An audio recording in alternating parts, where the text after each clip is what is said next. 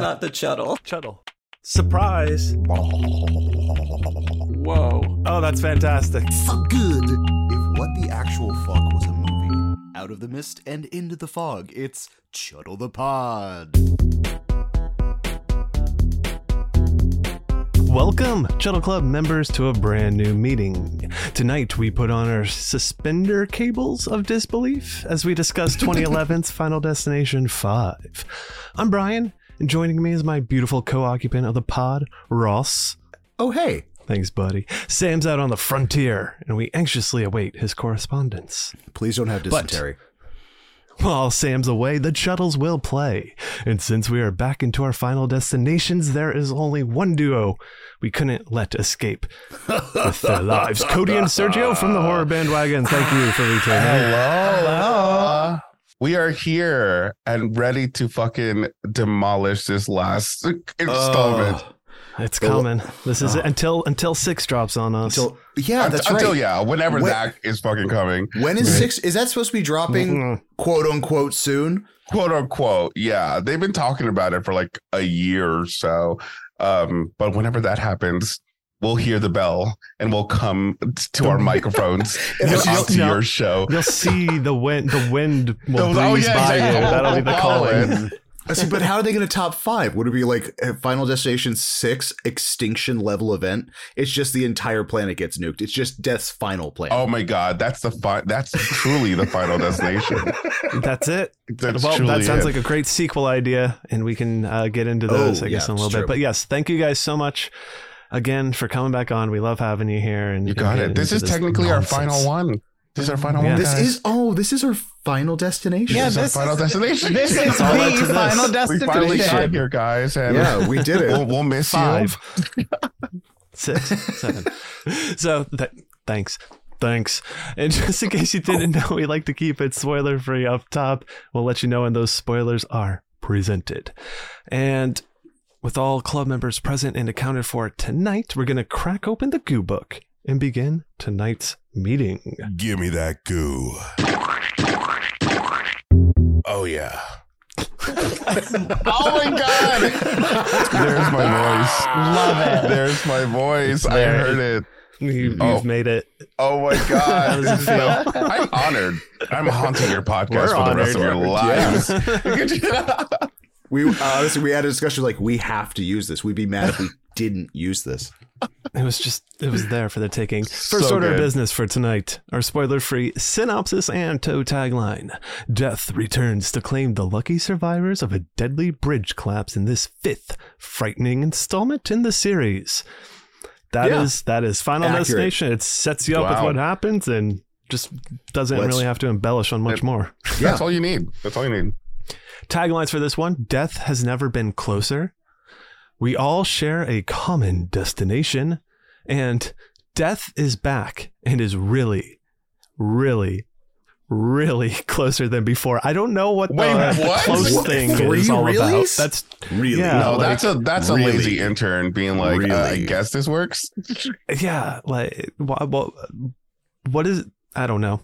Death has never been closer. I don't understand how that relates to someone who's like 92 can relate. It's probably actually all of the really, truly, extremely unsafe work practices exhibited in this film. Yes. Oh yes. Well, we'll get to that. We won't get to that. Final Destination 5, the OSHA Nightmare. Yes. Truly. Well, the 6th one is actually going to be akin to what Ross likes to see with the movie. It's going to all be about like, I don't know, OSHA and regulation and teams going in to really clean up, fire the people that are responsible for these things and really clean up construction sites. There's going to be no deaths in it. No deaths. It's going to be just lawsuits. Just lawsuits. Trials. All the lawsuits from the movies. Yes. From all 5 installments. It's just like this like crazy law procedural film. Yeah, I know we talked about this before, but there would be a great procedural like courtroom drama of each of the lawsuits coming out of this movie particularly. Oh my God. This would have worked perfect. And it almost was in that time when they were doing like web series, like a 15-minute web series type of thing that would tie into like a TV show or whatever. What if we had like a night court TV show, but it just dealt with all of the horrendous stuff in horror movies. That's what I would love to see. That is a great idea. That's fantastic. It is now the intellectual property of Chuddle the Pod and the Horror Bandwagon combined. Yes, there we go. Yes, we'll I would love that. ownership. Just imagine, like, okay, here's the case of Sam gets none of it. A bunch of teenagers who got killed because there's someone in their nightmares. Defendant, please rise up. It's just a bunch of bones with a claw. Well, it's mine would be we're actually having all the parents of the kids collectively sue the owner of Camp Crystal Lake for not disclosing that there was yes, sues the killer there. Perfect. Sues the county. I'm here for it. But Final Destination 5 has some newcomers coming into this series with Stephen Quayle directing it. He hasn't done terribly much. Most notably, he was a second unit director for movies like Titanic and Avatar. Ooh, okay. Main-wise, there was some other stuff on his list, but those were the two things that I pulled out from there. This was written by Eric Heiserver. He wrote such movies as the screenplay, I believe, for it seems like it, Bird Box and Arrival. He also wrote the 2011 The Thing and the 2010 A Nightmare on Elm Street. Ooh. Sorry for those remake lovers. It's I don't remember caring that much about it. I don't think so either. I think the fun thing about I minded the Thing. Yeah, I was going to say The Thing is actually pretty interesting to watch. Yeah, that's what I've heard. Right after Carpenter, like watch it and then watch Carpenter's. It's seamless. Yeah. But Homeboy wrote the screenplay for Arrival, which I really like. Arrival. That's like an Oscar-nominated movie, isn't that? Oh shit! And I haven't seen Bird Box, but I know people feel a certain way about it. I've read the book for it, which I really liked, but this he didn't write that, Bullock. So he still doesn't get credit. The book, so he doesn't get for shit. We don't say nice things to him, right? All right, starring Nicholas D'Agosto as Sam, Emma Bell as Molly, Nicholas D'Agosto, D'Agosto, Miles Fisher as Peter Friedkin, Ellen Rowe as Candace Hooper, Jacqueline McGaines Wood as Olivia Castle, PJ Byrne as Isaac, Arian Escarpeta as Nathan, David Koechner as Dennis, Courtney B. Vance as Agent Block, Tony Todd as Bloodworth, and Ben Strait as Roy. And obviously goddamn much more Roy. People in that. Nicholas, our main character, Sam, I was wondering why I know him, and he is, I don't know, he's in The Office. I don't know if anyone watches The Office, but he plays a very small role as Jan's assistant that she kind of has somewhere to fare with. Oh, yes. I knew he looked really familiar. Okay, yeah, man, that one night. What? Yeah, that's him. Yeah. See, so that's two people from The Office are in this. Yeah, because David Koechner, which Koechner also in The Office, he plays a paper salesman. In this movie, he plays a paper salesman. It's truly, he is the you played the a paper Michael salesman Scott great of this movie. Oh yeah, and then Jacqueline McGaines Wood, Olivia. She has been in The Bold and the Beautiful, I believe it was, like 2,000 episodes or some shit. 2,000 episodes? Yeah. Holy shit. Yeah. Like she's like a pretty prominent character, it seems like, on that. And that's what her big credit is. I mean this in the most unoffensive way possible. She looks like a soapbox. Soapbox? It's not soapbox. Soap opera actress. I agree because when playing the role, this weird kind of rocker chick that she didn't feel like she was actually. She wanted to just shake like she put the clothing on. It was business rocker. It was not. Yeah, business rocker. I love it. See, Still I fun. know the only one I actually was like, oh, your face looks familiar. Is Emma Bell. That's the blonde girl. Yes, I actually don't know her name. What's her name? Molly. I know her from Frozen, and no, I don't mean the Disney movie. The movie where those three kids get stuck on the ski lift. Yeah. Oh my god, yeah. Interesting. you haven't seen that I movie, don't know it. I actually Brutal personally movie. like it. It's by the director of Hatchet. Yes. All right. I don't Did know we it. do a podcast episode on that? No, but we definitely watched it. I remember discussing And you how. also broke that movie down. Yes. But I will say, oh no, I don't want to say that. That's going to be so mean. I'm not going to. Now you got to say it. Now you gotta say it. I think her acting That's is really bad in this movie, but her acting in Frozen is really good. Like, I mean, her that's just acting's my not assessment. fantastic in this movie, but I think it's on par with the movie we're watching. So Yeah. anyway, let's go ahead and jump over to the gooey bits.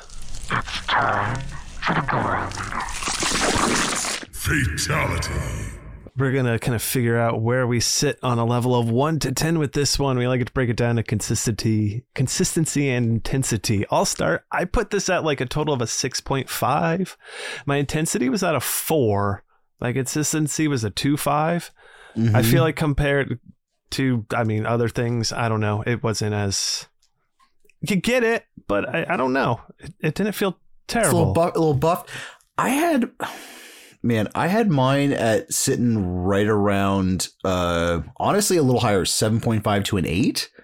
Just because the consistency, I feel ebb and flow, but the intensity, I feel like some of those, you got to see some real goo-goo, and you got to see some real up-close goo-goo, all in different I agree forms. with you on that. I think the intensity, there was a lot more times in this watch with me and Cody where we were like, ooh, like those were like our reactions when watching it. Yeah.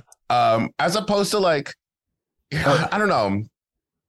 Like I think the bloodiness also was, I think like the use of CGI was kind of like used a lot in this movie, but there you kind of also got the point, like, oh, there's blood and guts. Yeah, well, and they did still use a decent amount of practical effects on it. I would agree. I think the intensity is a 5, probably for one scene in particular, and then the sustained, I would say it's a 3. I think an 8 feels fair. Okay.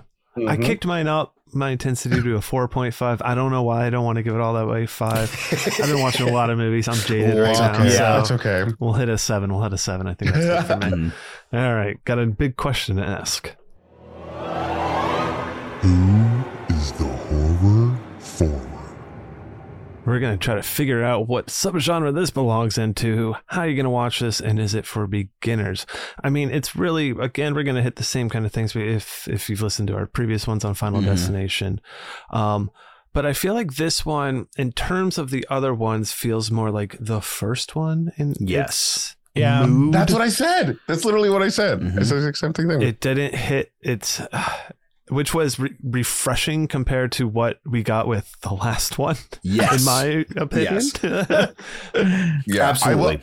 I have to say, like, this was shot better. It looks nicer, Yes. Just, like clean, sharp.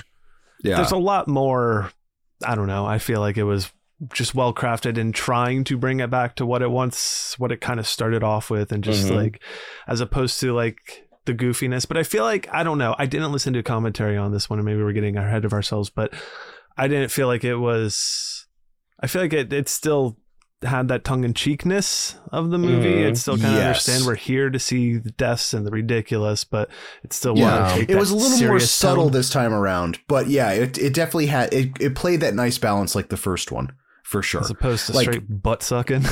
Butt sucking. Yep. I don't know. I think this movie lacks some butt sucking for me. And I would have taken little... some butt sucking seriously. Yeah. Totally. That's what the horror bandwagon is about. That's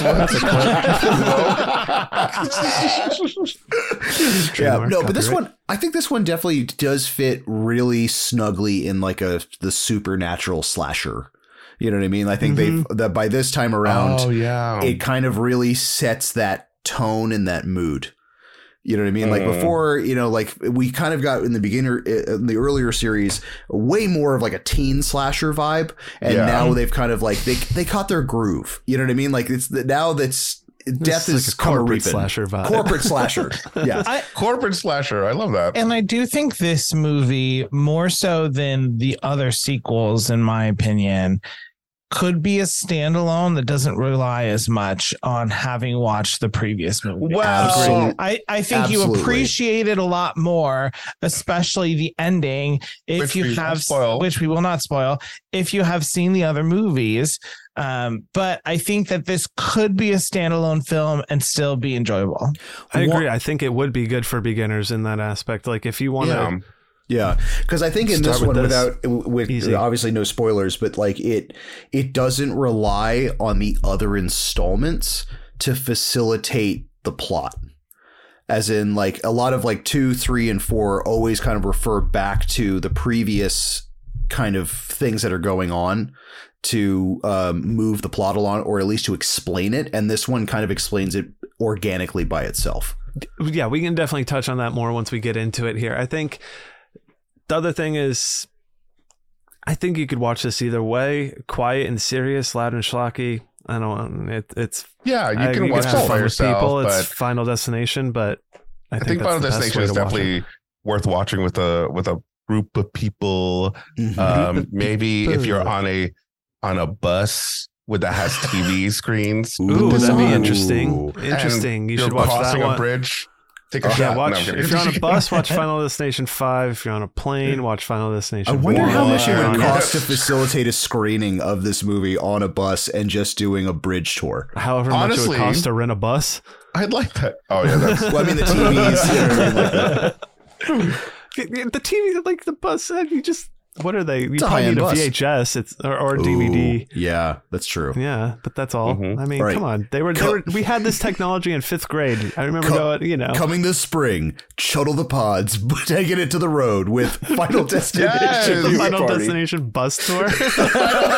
Bus tour. Wait a minute. We are coming up with so many ideas tonight. Okay, hold on. I need to get 4% of whatever earnings you get. Absolutely. That's fine. Yeah. That's so good. That's so good. We're in for it. Okay. What? What? Did you hear that? What was that? Wait, no, quick. Okay. Oh, we close again. Not quick enough. Open it up. Let him in. Come here, Mr. Mothman. God. Our shuttle harbinger of doom has to pop in here and give us a few warnings. I said normal Final Destination warnings. Yeah, normal Final Destination warnings. There is a segment that gets kind of, not kind of, directly racist.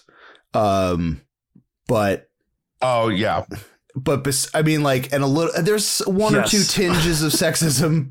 Actually, there's one character that's kind of problematic throughout this. Well, that seems to be the but that's kind of the MO of the thing. You always have a problematic.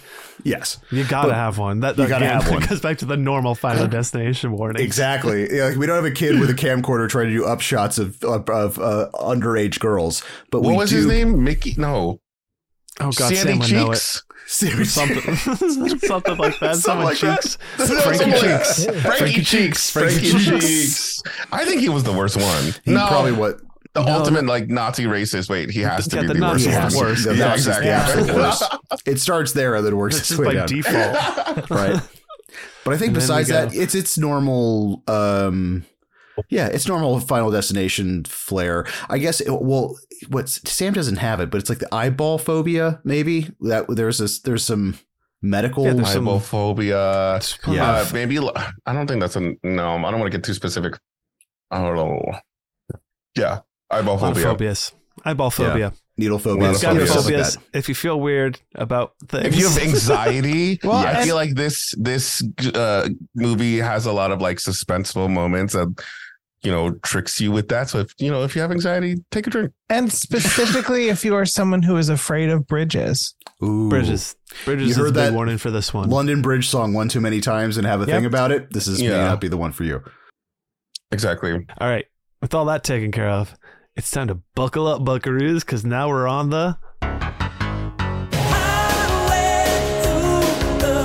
spoiler zone. Was that over a bridge? Straight over it. We made it. And we're on the other side. And we can say whatever we want. Hell yeah. But to start us off, we're going to do some IMDb behind the scenes. I got a couple quick ones, and then other things may pop up within it. But again, it kind of goes to that normal Final Destination trivia. Oh, 180 pops up here. Oh, this is a little nod to this. I'm so sick of it now. I notice those naturally. It's like, we'll bring it up. We can talk about that. But this features the longest opening disaster in the film series. The bridge disaster lasts 4 minutes and 44 seconds. Ooh.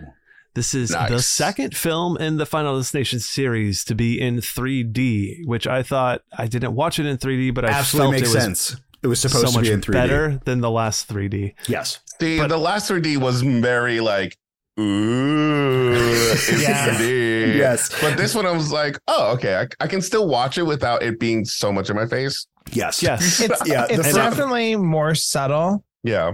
I think now that you say that, the first death makes a lot more sense. A lot more sense. Oh, yeah. That's to kick it off, to let you know, oh, yeah, we're in 3D and we're in going 3D right now. Guts out. The third film in the series to feature a male lead having the premonitions as well. So kind of back to the roots, like we said again. Back to the men. I'm gonna get, and I'm obviously we're probably gonna get into it in the sequence of the movie, but I do find it very funny that this film, the guy gets premonitions, but there is little to zero death perception in this movie. Exactly. That's one of the things I like about it, and we'll talk about it. Yeah. Yes. We'll get into like death's mechanics and all that stuff. And I think now's as good a time as any. I mean, listen, if you have any specific history with this one, I've seen it, but it has no this is my first time revisiting it attachment since I saw it one time randomly. Same. This was a first time watch. For both of us. Beautiful. So these are our first thoughts. Okay. Love it. Great. Here we go. We're going to talk about this movie. Woo! I mean, opening up again, thankfully we're like, I thought it was nice that we're kind of getting to know the characters. It wasn't like super drawn out, but we're at least drawn into the world a little bit instead of just being at the fucking racetrack. And already things felt a little bit more 3D rather than the 2D characters of the last one. Yes. But no, this one at least like under the auspice of a company luncheon before the getting onto the bus, at least you get a rundown of what the characters' names are and like their relationship to each other also, before just getting right in the sauce. It wasn't too corny where it's like, hey, Jessica, this is what you're all about. It wasn't too much like that. It was like they all kind of blended in a little bit more. There's conversations. You have to kind of pick up stuff, like what they're about, instead of someone just throwing up exposition. I will say, and maybe it's because we have been watching too many like gay films recently. When Olivia and Candace are talking to each other, I thought it was going to end up being like, we're reading each other. And then no, they were just being completely mean to each other. They were just being assholes. Yeah. I was going to say, like, everything else has this nice cadence to it. And then Olivia shows up with the rockin' van, comes out, and immediately just takes her shirt off in the middle of the parking lot. Oh, yeah. Around her coworkers. Yeah. Yes. And then I think the one-liner, she looks at Candace and goes, "It's not fat. They're called tits." I kind of loved it. I was like, you know what? You fantastic. Tell her. You tell her. She is a soap actress, so it kind of like I'm feeling it now. Work it. She knows how to work it. Though they were pretty mean to each other. For no reason. No backstory. There's no lead up to that. It was just straight asshole. Yeah, but I mean, realistically, it's we get a little bit of, we'll call that the exposition there of meeting the characters. This is where we get Keckner, the return of the Keckner, right? He's pulling up and he is chewing it up and loving it. I love to see him pop into things because he just does what he does, and it's usually fun enough. It's true. I had a good time with him. I think I actually really like seeing him on the screen every time. I think he's totally a pleasure to watch. What's my name? Dennis? Now look away. I really do think that he added a little bit of balance to this movie. He gave me Well, no, he actually didn't. It was PJ Burns, I think, that character. That we'll get to it, but it happens at the funeral. That was the biggest laugh I had during the movie. Yes. So again, a little bit more exposition, and then we get this is our first like we'll call it death perception, but his first like weird feeling is when he sees the watch your step sign. What? I was sitting there going like, that's your death perception? Right? That's what sets you off. It's like, oh shit. Stop signs. I'm like, whoa. Well, we've seen the general disregard for safety anything. So, of course, the safety message is where he's like, oh, no. Oh, something's wrong here. Right. It'd been good if... What does the one say? What if he walked on the bus at that point, guys? I'm a control freak. Oh my God. I'm a control freak. I can't do this. I need to sit in the front of the bus. So then we get a nice, they're on the bus. They're watching a nice little fucking corporate video. There's a 180 reference in there. Yes. Mm-hmm. He's looking out the window. We get a log truck, zoom in. A log truck. Yep. I love the bridge sign that's coming up because the tape is bent over. Yes, so the actual really cool. Is broken, which I was like, ooh. I like I think we're pointing it out now is that all of the death perception things are so ordinary except to the audience who's now primed and ready to see these things in the background. Yeah. I love the fact that none of these characters make any of these conclusions or jumps. So they're just paranoid the entire time without any warning. Mm-hmm. So ultimately, our bus goes on this bridge that's all under construction. We get a nice little overhead shot of them, cut out a square in it. You can see straight down. That's creepy as fuck. Okay, get that feeling. I gotta say, think about that in 3D. I'm sure you got like a little death perception there. I'm there. Yeah. That I think was smart on their part because it freaked me out. I'm afraid of heights. And they kind of showed me like how I think something falls and it follows it down into the water. I was like the water cooler thing. Yeah. Yeah. The Gatorade thing that just falls and then hits. It doesn't even hit the water. It hits that side of that concrete and then go bop. I'm like, oh, that's where I was like, no. And see, this is the first place that I was like, oh, so we're just not trying to keep a single person alive in this movie. Those cones were not doing anything. It's not OSHA compliant. Why would you cut a hole in the bridge? Why is the bridge only 3 inches thick of concrete at that point? Now, Why is the rebar so fucking thin? Lots of questions. A little bit of a background just for the listeners right now. Cody does have a 9-to-5 job that he needs to deal with these things. Yes. So he has extra OSHA perception.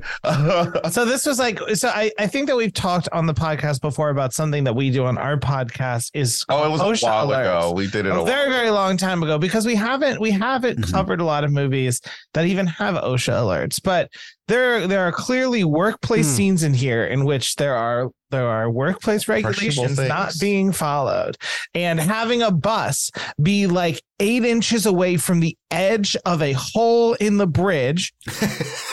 I would think that is not a good idea. It's bad. Having someone stand terrible idea on the edge using a saw to cut even more away. Also bad idea. Terrible. It needs to be guarded with proper handrails and leads to why actually the bridge breaks. Obviously, it's not a good idea. The bridge is going to fucking break if you keep doing this. This is like putting a bus on a cracker. Did all this apply? I mean, should we just say it? Did all this apply in 2000 regulations, the year 2000? Yes, that's true. Yes. No, come on, there. It's always 2000 was a different time. It's like 2000. It's like it was a different 80s. Time. This thing was built. This thing was built in the 60s. The mob took half the money and then it's a mob bridge. It's New York. It's a mob bridge. Though I will say they're in there to try to fix this shit, but they can't just shut down the bridge. It's mob construction. It's still all mob stuff. I just wish the construction was a little more consistent, because at times you see the rebar being really thick and it's like 8 inches of concrete under the asphalt, and at other times it's just asphalt. Sometimes there are girders underneath. Sometimes there aren't girders underneath. It makes no sense. Also, it's how shoddy this bridge is. Right. And I'm going to skip a little bit ahead just to make one point, which is that when they come in and they say, oh, they think that it was the construction that messed up the bridge and that high winds knocked it over. I'm like, all right. So can we sue the city? Can we sue the engineering firm who signed all of this off? And the construction company? Give me all of the money. Horror court. We need to horror court. Horror court. 100%. That's where it'll go down at. Sorry, diatribe over. No, that's probably where you need to put your suspenders of disbelief on. Like, that's suspenders of disbelief on this guy. At this point, and obviously, it's harder when you're in like that situation of like the profession and the shit you deal with every day, and you're like watching it be so wrong in the thing that you're watching. Absolutely. I think it's what's funny too is that like with the Rube Goldberg machines in this Death's design is that like in previous installments, I'm not going to say that. I mean, yeah, some of them were actually kind of funny. Like there were certain ones where you're like, okay, if this person dies this way, this is going to be hilarious. Yeah. This one was very like, I guess not mean death, but efficient death. Like this was just kind of like, okay, this is strictly business death. I do feel like this is Death doing this. This was his original plan, and then he went on vacation and left it with the airplane and is like, with the airplane going, I'm going on vacation, and then that's when the interns came in and started fucking it up for the rest of the series. Oh, wait, I love it. I'm on board with this. I'm on board with that. Because this is like, this is like high class death. So, first death. He's got some shit to do. So we're on the bridge now. All right, let's start killing off some people here. They're fucking sawing away. Bridge starts cracking. Everything starts going to shit. Dust in the Wind is playing. Oh yeah, we got to have Dust in the Wind. That song. Sam grabs not Candace, right? Candace. Molly. Sam grabs Molly to pull her off the bus. Everyone else starts running off the bus. Candace is the first to eat it, though. Idiot. She runs over to the side and did you see her? Because we rewound this, and she got off the bus, and when things started cracking, she's like, "Whoa!" and like hops over a fucking like concrete barrier. Yeah, she does some really dumb shit into the fucking. She caused her own death. I mean, let's give her the benefit of the doubt. No. The ground was literally crumbling away from beneath her, so she could have just like lost her balance. Are going the opposite way. I don't think that she was like, "Oh, let me run towards the edge of the bridge." She looked like she was flopping around. Well, yeah, she was flailing because she lost her. This is like a weird hill for me to die on for this movie. Yeah, what are you talking about? Is it I love it right flopping, here. This is very flopping then falling. Flopping then falling. Yeah, because she does flop and fall, and this is where you get your first real good 3D. Death by yacht. That was good. Fucking sailboat. I kind of wish you just there. like just went a little more down. We got a little bit of a sink. Yeah. What if we got a swink? Just like a swivel that's a that goes slink and a swivel, like a body turn. Yeah. Oh, and then like the intestines wrap around the entire like. That's the unrated version. Yeah. Right.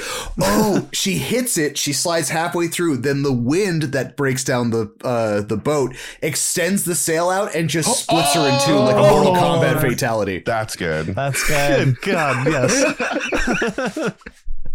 Well, we know how to make it gooey for sure. All right, so she's done. I said dope. And then Isaac is left on the bus because he went into his private office to take his weird phone call. Yeah. And then as he I'm going to say, like, okay, so his death, albeit obviously would kill you, was probably the most weak sauce to me out of all of these. Because it's like you see him hit, you see him do the impact, but like no goo, no death, straight just kind of assumed that he just died. I was like, all right, we're good with him. We can move on. Yeah. Yes. Yeah, pretty much. The next big one, then we get, more running around, trying to fucking bridges falling, running. Fucking Peter, a.k.a. Bobo Tom Cruise, is doing his best Tom Cruise running and shit. Yes. This is when Olivia loses her glasses. Straight up Scooby-Doo. This is her Velma moment. Yes. My glasses. Though, my glasses. I will say, in this kind of stressful, experience, I think she could have seen enough to be like, I'm gonna keep going with those thin lenses. Absolutely, yes. When they get to shitty vision, I wear contacts. Yeah, but if I'm wearing my glasses and I'm not, I don't know. Well, it's okay. I can navigate a little bit better. Yes, but this is also based on the vision that the movie gave us because we saw her vision. I was just about to say that. Yes, you see her vision, and it's not Mr. Magoo. Like it's a little blurry, but clearly you can see what the fuck is going on to a point. Granted, a little tiny ass fucking eye beam thing. Okay, that she had a right to be afraid of. Yes, we get over there. Molly, she fucking does it. She makes it across, gets to the other side. Sam goes back and fucking, navigates Olivia over, kind of like, it's like, you can do it. She fucking tries to shuffle along, bridge shifts. She falls into the water and then pops up okay until a fucking car just comes down and just nails her. Now, this begs the question, would you have tried to just jump off the bridge into the water? Well, from that height, you would you would definitely probably break both of your legs. Yeah. Oh, like the impact of hitting the water, like even if you're trying to like needle yourself through. Even like if I needle myself, unless you like do a Mission Impossible thing where like you grab a piece of the bridge and you throw it below you so it breaks the water surface, and then you can just jackknife right in. Well, the only death that I thought actually whoever possibly could have survived was bathroom office guy, because if he had stayed at the back of the bus when it impacted, he probably could have survived that. But the fact that he got off and then stumbled his way to the front. Well, let's be clear. By today's movie standards, where you need to watch the life leave somebody or they're not dead, this dude's still alive. Survived. That's true. All right, so Olivia's done. Nathan asks Sam to wait and then gets fucking like smacked. He's running. Oh my god! Wait up and gets smacked by the tension thing was great. Yeah. Oh my god! I love that. So half of this bridge catastrophe just reminded me of like Most Extreme Elimination Challenge or American Gladiator. Wait, because it's all these people just wipe out. Like all these people just get like sideswiped and like bottoms drop down and stuff like that. See, I didn't even think of that. I was like, oh shit, where did that come from? I'm like, oh my god, yeah, you're right. That would happen. These bridges are not called suspension bridges for nothing. Those metal rods are under a lot of tension. Do you guys have a constant fear of bridges just collapsing? No, I mean there was a few in like South Florida where like you're on a bridge for a good 15-20 minutes type thing where I'm like, okay, this is getting funky. See, this is all right. I might want to just get back to land. When I used to drive around in Westchester, there is a bridge called the Tappan Zee Bridge. I think it's now called like the Cuomo Bridge it's like or something. The Andrew Cuomo Bridge or something. I know, weird, but that bridge, it was always rumored to me that it was like old, it was busted, it's like waiting to like collapse anytime. So every time that I drove on it, I could feel the bridge moving. Yeah. And it wasn't just mob. It wasn't mob propaganda. It was It wasn't a mob bridge. It wasn't a mob bridge. Oh my god. Well, with Cuomo, I don't know. Maybe. Well, next death we get is Dennis. He gets tarred. Oh my pretty god! I loved that one. That was good. Hot tar onto that man, gripping the side, and then the muffled like. Well, I was wondering like how when he like that? slides down, he like peels out of his skin a little bit into certain spots. Why so good. Though like a marshmallow. Is there tar on this bridge? They're actively deconstructing to kill Dennis. Well, it was actually written on the side of it is specifically to kill Dennis. Okay. Yeah. So after Dennis is tarred, then I have my note of Peter, aka Bobo Tom Cruise. He fucking runs and does his little jump into the air. That was insane. That was hilarious. I would never be able to survive that. You know somebody went up to this guy's like, kid, you got the looks. You're the next fucking Tom Cruise. You got this. Do your own stunt. I love it. Like, do your own stunts. But this was this. But this was like a live action Mario double jump. Like that. It looked like he was like bloop bloop. And that's so funny. And I saw some behind the scenes of this, and it seemed like he actually did this because they had pieces of this set in green screen, but like he actually had to jump from like the bridge over. Oh wow! See, this guy is literally chomping at Tom Cruise's heels. Exactly. Come on. He does it. Sam jumps. Bridge collapse. They're fucking hanging on to the little like side railing and everything, and then the construction truck starts to fall, and Peter gets fucking rebarred.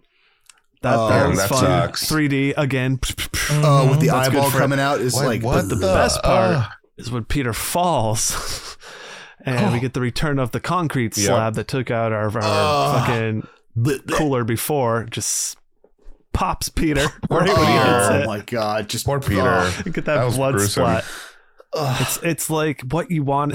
It's like what you wanted out of the Titanic. Yes, when the guy hit the dude. It's like when he hits that concrete and all of his human hummus just splatters everywhere. Human hummus. What? You get a lot of hummus. Okay, so I was gonna bring I need that on a shirt. I need that on a shirt. Next time I start bleeding, I need to start being, oh my god, my human hummus. No, it's okay. So that's what's weird about this installment is that the gore is really good, and I should have probably brought this up. I couldn't bring it up in the Gorometer. Is that you get a lot of human hummus, you get a lot of viscera, brain matter, and stuff like this, but it's not that bloody. Like there's blood, but not for the amount of these excessively horrifically open, chunky, meaty wounds. Mm-hmm. So it's like I don't know, it just reminded me of more of a hummusy kind of thing. I like so it. To get some more human hummus. Mm-hmm. Shit continues to fall out of the construction, like this fucking metal sheet or whatever, and that just slices Sam in half. I'm skeptical about this. He thinks it wouldn't slice him in half. I don't think that over that short distance it would. I think it would knock him off. Certainly, I don't think it would just like scrape against his back, cleave him in half. Yeah, I don't buy it. Though I feel bad for Molly. These were you didn't see on the side. These ones also said extra sharp, super sharp. So, but it's just it's a wavy, gravy, ginormous X-Acto knife. Actually, there's actually a 15-minute deleted scene explaining why the tar was on the bridge. Okay, why they had like there you go. But they took that out because it's in the Blu-ray. It was too much. Yeah, they cut it out. Yeah, make sure you check that out. That'll explain a lot of this stuff. Also, I don't know if this is accurate or not, but I wanted to point it out. Is that this is the first time I feel that there's a lot of firsts, especially with franchise. Mm-hmm. Is that the death of our death perception or premonition person, our lead, I feel that he dies before Molly dies, so he doesn't realize that she's still part of the construct. Yeah, is that in all the other installments, he's the last one to die. Last one. Whoever sees it, and then like in this one. Obviously, Molly doesn't survive that bridge, but he doesn't know that because he's dead way before that she dies. That's why I was like, oh, that's a suck. I just thought she survived because I thought she survived too. But I said this to you while we were watching it. Is that I thought we were going to have a final act, him getting, you know how sometimes they get a second vision, that he gets a second vision of the rest of it after he dies, where she does die. And just when it's convenient to the plot. So like once death has like skipped him and they think that they're fine, then he has that extra vision. It turns out that she actually is going to die.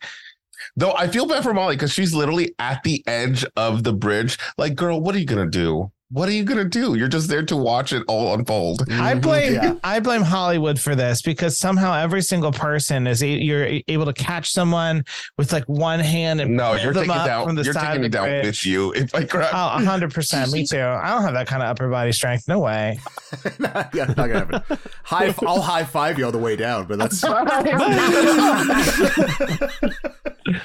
So we get our snap back to reality, and this, causes our nice little freak out, get off the bus, run off the bridge, characters follow, shit goes down. I just gotta say, collapses a lot quicker this time. That Sam and Molly book it. They book it. Leave everyone behind the bus. Like, we're fucking going. It's going down. Gone. Just out. But this time everything happens a lot quicker. Things happen a little bit differently. That could be equated to how, I don't know, they affected everything, changing, blah, blah, blah, if you really want to. I do wonder if there was anyone on the bus who would have gotten off and survived in the vision that was still on the bus because he just pulled everybody off and everyone was like on the bus while it started to fall. Yeah, that's true. Maybe. And through this logic and this way that death works, they would have been fine after that. Because if they had taken their lives and those years, then they would have been, this would have been the shortest movie ever if they followed their own logic. And Death is like, you know what? I got enough. I'm going home. I got enough. That's fine. My quota's filled. It's my last day before vacation. I'm exactly. I put my PTO in. My PTO's approved. I could go. Yeah, exactly. I've been fucking killing it this quarter. I can, change some numbers. It's fine. Oh, and then he comes back and it's just worse than ever. I feel bad for him. What the fuck? Yeah, it's bad. It's bad. I got to scrap the whole department. Damn. Yep. There you go. And then, so this leads us to our whole, how did you know what happened? All the Sam at the police station, our introduction to Agent Block. Dude. Oh, Courtney Vance as Jim Block. I love him in Law and Order. Mm-hmm. And I absolutely loved him in this movie because he's the first cop in this entire scenario from the outside perspective to really know that they're not responsible for any of this shit. And he's desperately trying to figure out what is going on. Yeah. Like, I like that as a character. He's like, I know you guys didn't do this. Like, it's impossible that you guys did this, but what the fuck is happening? I thought it was just like the most refreshing. And through the movie, he was trying to be like, tell me what you know, include me in this. Though I will say, they did his character super dirty. Yeah. So fucking dirty. So dirty. And we'll get to it when it happens, but Hell's Kitchen dirty. Yeah. But Agent Blocks is trying to get a sense of all the puzzle pieces, get it all together. But this turns out, a guy comes in. Oh, it was high winds and construction stuff. The mob bridge. It was a mob bridge and high winds. This happens. All I know is that every time there's a big tragedy like this, it only takes 3 hours to do a complete post-mortem investigation. Oh, absolutely. Of every person. Yeah, with, if the federal government just rolls in, they're like, we're efficient, we're well-staffed, we are well-resourced, we can do this. When the police are on the mob's payroll, they're going to get that insurance with high winds real quick. I guess, we're still in New York, right? This is still New York. This is still New York. The New York mob. I guess, but okay, if we're living in this universe, though, if we're living in this universe where Death uses obscenely insane Rube Goldberg machines to murder people on the planet all the time, I feel that actually these government agencies would be pretty efficient because they have so much work to do because there's catastrophic shit happening like every other week. It's like, this is like the 5th bridge collapse this month. All right, we'll get this guy's do it. Well, you know what? This is off tangent. I'm so sorry. This is going to be such a long ass recording. So sorry. But I did see on TikTok one time this story about a man who fell when I forgot what happened. He was like stepping out of the elevator and the elevator went down and he was then slid in between the elevator and immediately thought of this our moments together talking about Final Destination. Rip to that person though. Is it the feeling of being stuck between a rock and a hard place? Is that I felt exactly like that man in that elevator every time I'm on this podcast. Oh my God. Next up, we have the memorial, which there's a fun scene here, but I like when Dennis is giving his speech talking about all the coworkers that will be missed and then says Isaac's name. It's Isaac. Like, what? I'm fucking so did you say my name? And Olivia just starts laughing. It was so good. And she's like, I'm it's so weird. Sorry. I said get really weird during these things. Yeah. Which is very true because I also kind of laugh at very uncomfortable moments. So. Oh, sure. Yeah. Oh, 100%. I had a few chuckles during my grandmother's funeral. This is when we get to Bloodworth finally returning. He's hanging out. He's whistling. Which is hilarious. This guy they loves walk his by work. him first and he's just like, Death? They're like, what? Doesn't like to be cheated. Cheated. It's like if you're walking by in a park and someone's trying to sell weed and like, weed? Excuse me? Death? You want to hear some death? Oh doesn't like to be cheated, and he starts, doing his little whistling and walking away like a little weirdo. It's like, y'all be careful now, and then just like that should be the next movie. Like his story. Maybe he was like the first one to have a premonition because he said that he's seen a couple of these before. Oh, they have a lot of chances to do something. And so we at this point are thinking like, oh, cool. So he's referring to the other movies. Oh, right. Turns out, no, this is the first one that we as the audience have seen. So what happened before? I was going to say this for later, but I'll just say it now because I will forget to mention it. My pitch for Final Destination 6, other than the joke that I was saving about it being the inevitable heat death of the universe, is... the ultimate destination. Ultimate destination. Ooh, there you go. I want a Final Destination movie to lean into the human slasher element, because we've never before had this concept that you can kill someone and take their life, basically. Mm-hmm. So I want someone who figures this out and starts killing people to live forever. Ooh. It starts accumulating lives. Ultimately cheating it's like death. So it's kind of like a Highlander meets like Friday the 13th. I like that. Okay. Nice. So the tagline will be death is not closer than you think. Yes, exactly. A double negative. Precisely. Final destination, the double negative. The double negative. Yes. All right. To move it along a little, Sam works at a restaurant. Sam goes to Molly's place. Sam tells Molly he still loves her. Blah blah blah. Paris. We get all this kind of bullshit. Romance shit. Ultimately leads us to a gymnastics practice with Candace and Peter hanging out. Girl. Ooh, this is where we get Rube Goldberg back-breaking bloodbath. Did we all know what was going to happen in this scene? Like, okay, the minute. So this one actually had me going because I thought it was going to be on the bar with the one with the balance beam with the screw. Where I was like, oh my God, they got you with the misdirect. They love it. The fucking misdirect. Actually, I know that probably the Mothman should have said this. If you have a thing about foot impalement. That's what I was trying to say before, but I was like, no, I don't know. I don't want to spoil because this is very stupid, but as a child running through my house, accidentally stepped full-fledged on my heel with one of the largest sewing needles that my mom had. Like huge, right? So not to get in trouble, I had to hobble my way to the garage and pull it out with pliers. Was one of the worst experiences of my life. So when I saw this movie for the first time and I saw this screw on the balancing beam, I was like, flashbacks. I was sweating. I was like, oh, you gotta be fucking kidding me. That's and when she does the weird nutcracker foot river dance thing around the screw. Like, what the fuck? I was like, stop fucking with me. Oh my God. Seriously. I do think that this is probably one of the best tension scenes in the franchise. I think they really executed this really well. Yes. Yeah. Very good. Yeah, because you're building it up. You get all the normal kind of set up with ominous stuff going on, faulty things, drippy things here. We got fans. We got drippy drips. We got fans. We got fans with faulty wiring. We got lucky rubber bands breaking. We got the classic things unscrewing. Death unscrewing things on its own. Yes. Yeah. Just sitting there. Invisible death unscrewing. Just invisible. It's like, oh, God damn it. Go. Yeah, so Candace starts practicing on the balance beam. The shaky equipment makes the screw come loose. That drops perfectly. This is Death aiding that drop onto the balance beam. Yeah, this is great tension. A little foot screw play.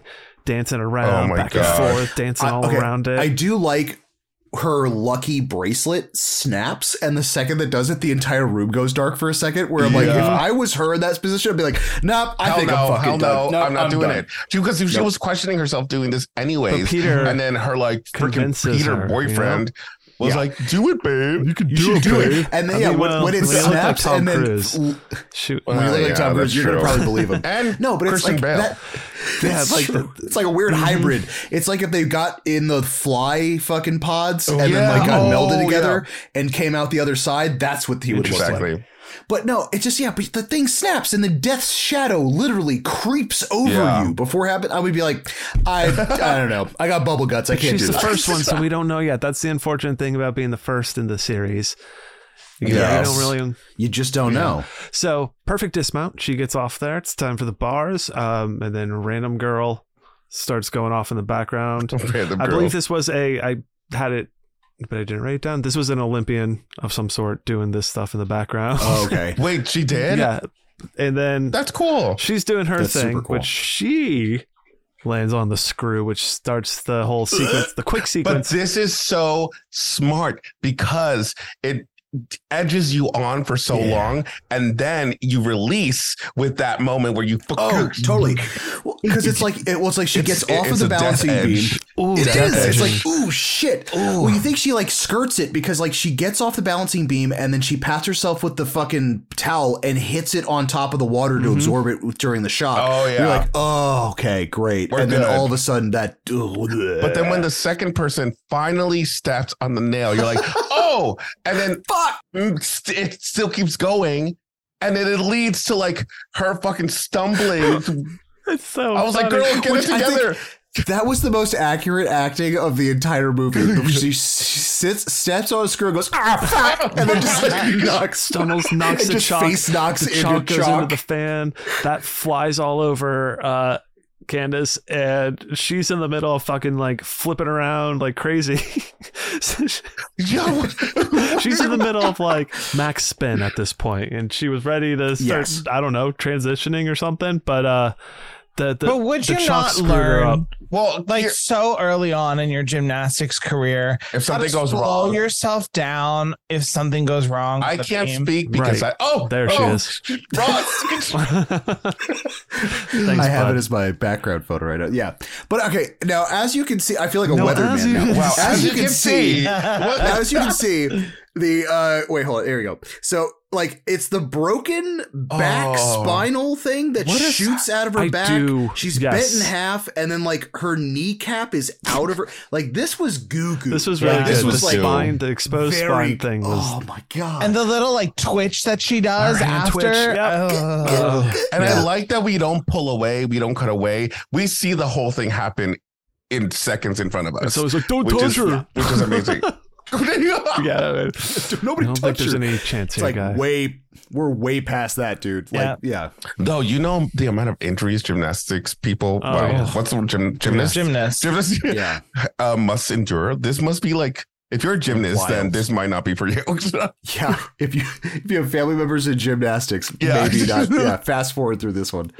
So then Sam arrives here and meets up with Peter. They have a little talk, and then we get another Bloodworth chilling, creeping and peeping, but like a ninja thing. Like, he's just like, he has like that ghost face, like out. Yeah, he's feeling it. This is his prime, which is really okay. Specifically, he's the coroner.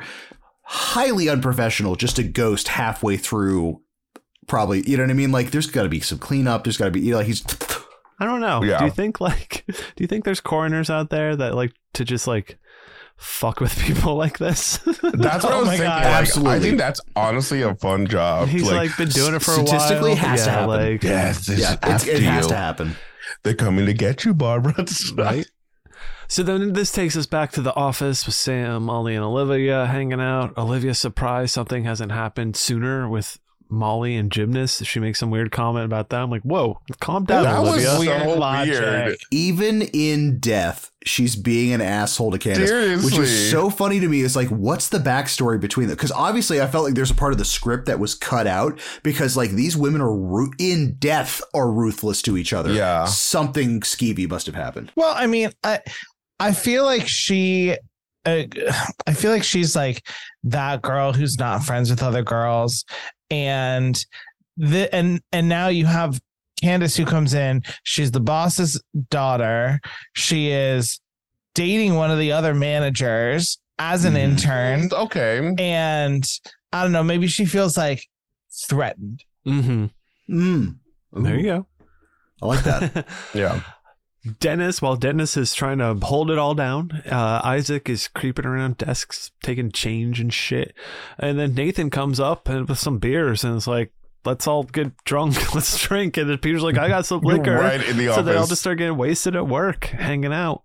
And at this point is when Isaac decides he needs a massage. He steals, because he steals the fucking free massage thing from one of the dead employees' drawers. Oh my God. Like, if you notice the expiration date on it is 01 or something like that. So that's your first, like, that's one of the hints as to it being nice, much earlier than when it is. Yeah. What? Lots of sexual innuendo and racist stuff Some going on here. Some of these lines are so bad. Yeah. Yum yum dim sum. Yeah. Was the first line he said, and I was like, oh fuck. This is terrible. I was like, literally, I audibly was like, God damn it. I was like, this is gonna be terrible. Mm-hmm. But it also like kind of fits early 2000s. Oh, it totally 100%. I'm like 100%. Yeah, this person, makes sense. This character perfectly. Yeah. Isaac specifically thinks this is a whack shack, and he is really leaning on that. So he gets taken in the back. She's like, oh, I got the perfect person for you. And then, haha, it's an older lady comes in, jokes on him. And she starts doing all this fucking chiropractic type shit on him, cracking his neck and his back. And going all out. Him saying, lady, do you come with subtitles? Is like, I'm surprised she didn't just snap his neck. I think she tried. No, she tried to. Like, it'd be hilarious. To her credit. What if something happened when she was doing that and that's how he died? Something went wrong and she just snapped it a little too hard. He was just being too much of an asshole that he just got himself killed by somebody. Yeah, that'd be great. Then we get an office cut back there, drinking. Olivia needs to leave. She knocks over a picture frame with her face and it gets all cracked. I believe this picture right at her eyeball is her at the roller coaster from the third one, the fucking devil's nuts or whatever it's called. Oh shit! Yeah, there's all these just like these little references to.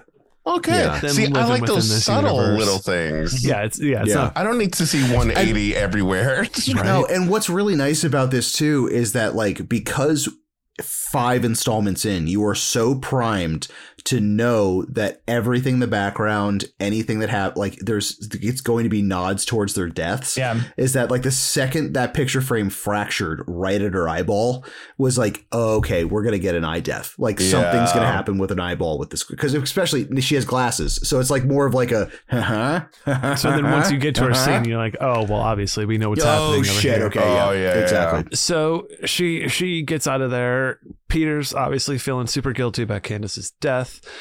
And I like when Dennis is on the phone and narcs out Peter for freaking out. Oh my God. He's like, you told me to call you something weird. He's acting weird. Like, it's like weird. I mean, that's kind of fair. I'm like, wait a minute. He literally just threw something at the and wall. then wants code names. Quote, should we maybe have code names for each other? This is what I mean when I say that, like, he balances out the tone of the movie just enough that it, like, it's not even like he's saying things that are laugh lines, but they bring up the mood a little bit from this, like, really tragic, everyone lost all their coworkers, so now they're just getting drunk at work because fuck it, who even cares?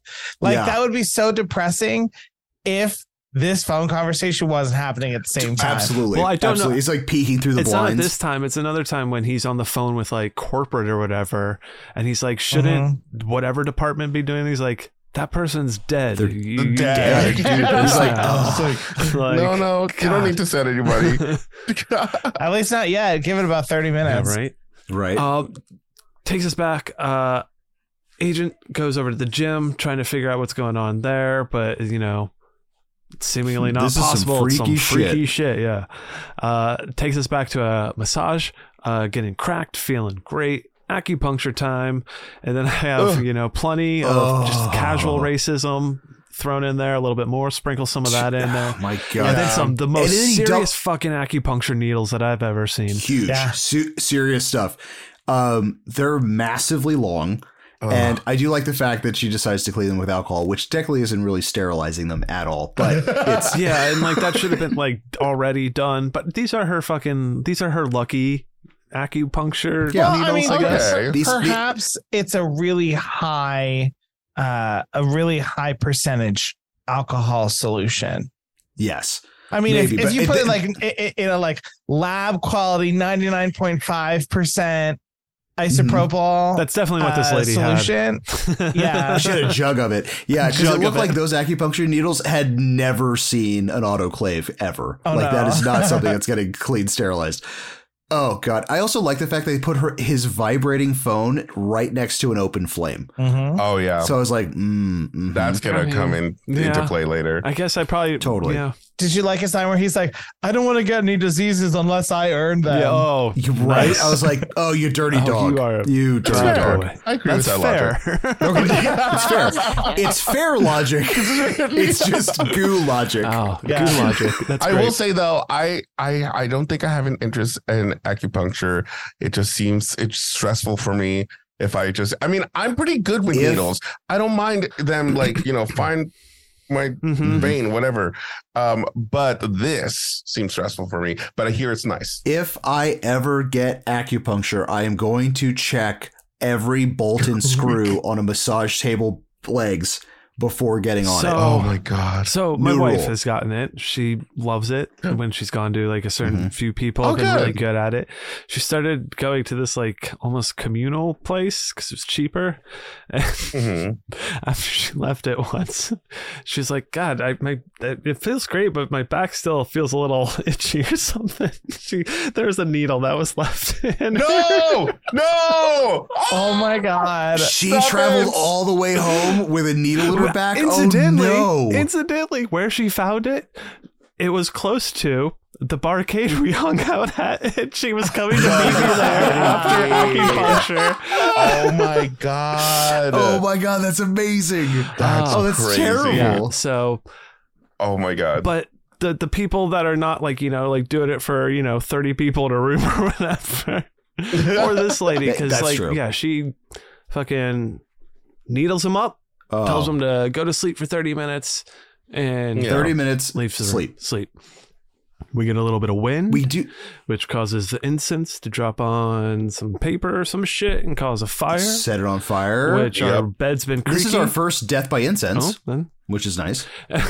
Bed breaks. Isaac falls over and becomes a little pincushion. Oh my God. The scene where all of these needles flip, he lands, and then to add insult onto probably mortal injury, the alcohol drops. So then he's got a little bit of blood, and then all of that alcohol is like seeping into pools around him. And I'm like, oh, he's going to be set on fire. Yeah. I love the fact that everything in this fucking Rube Goldberg pointed to him getting completely set on fire with needles in him, and winds up not happening.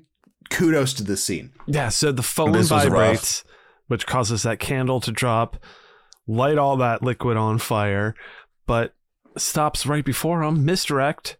This is when Buddha falls off the wall and squishes Isaac's head. This is chunky. He's like, how those rice cakes feeling, dude? Yes. Never insult the Buddha before doing that, because the he's big and he's going to crush your fucking skull. This head crushing popped like he had a squishy head, like Jim Belushi pushing potatoes out of each side of his face out. Like that's the amount of brain matter and goo that's spread all over the human floor. hummus. That was intense.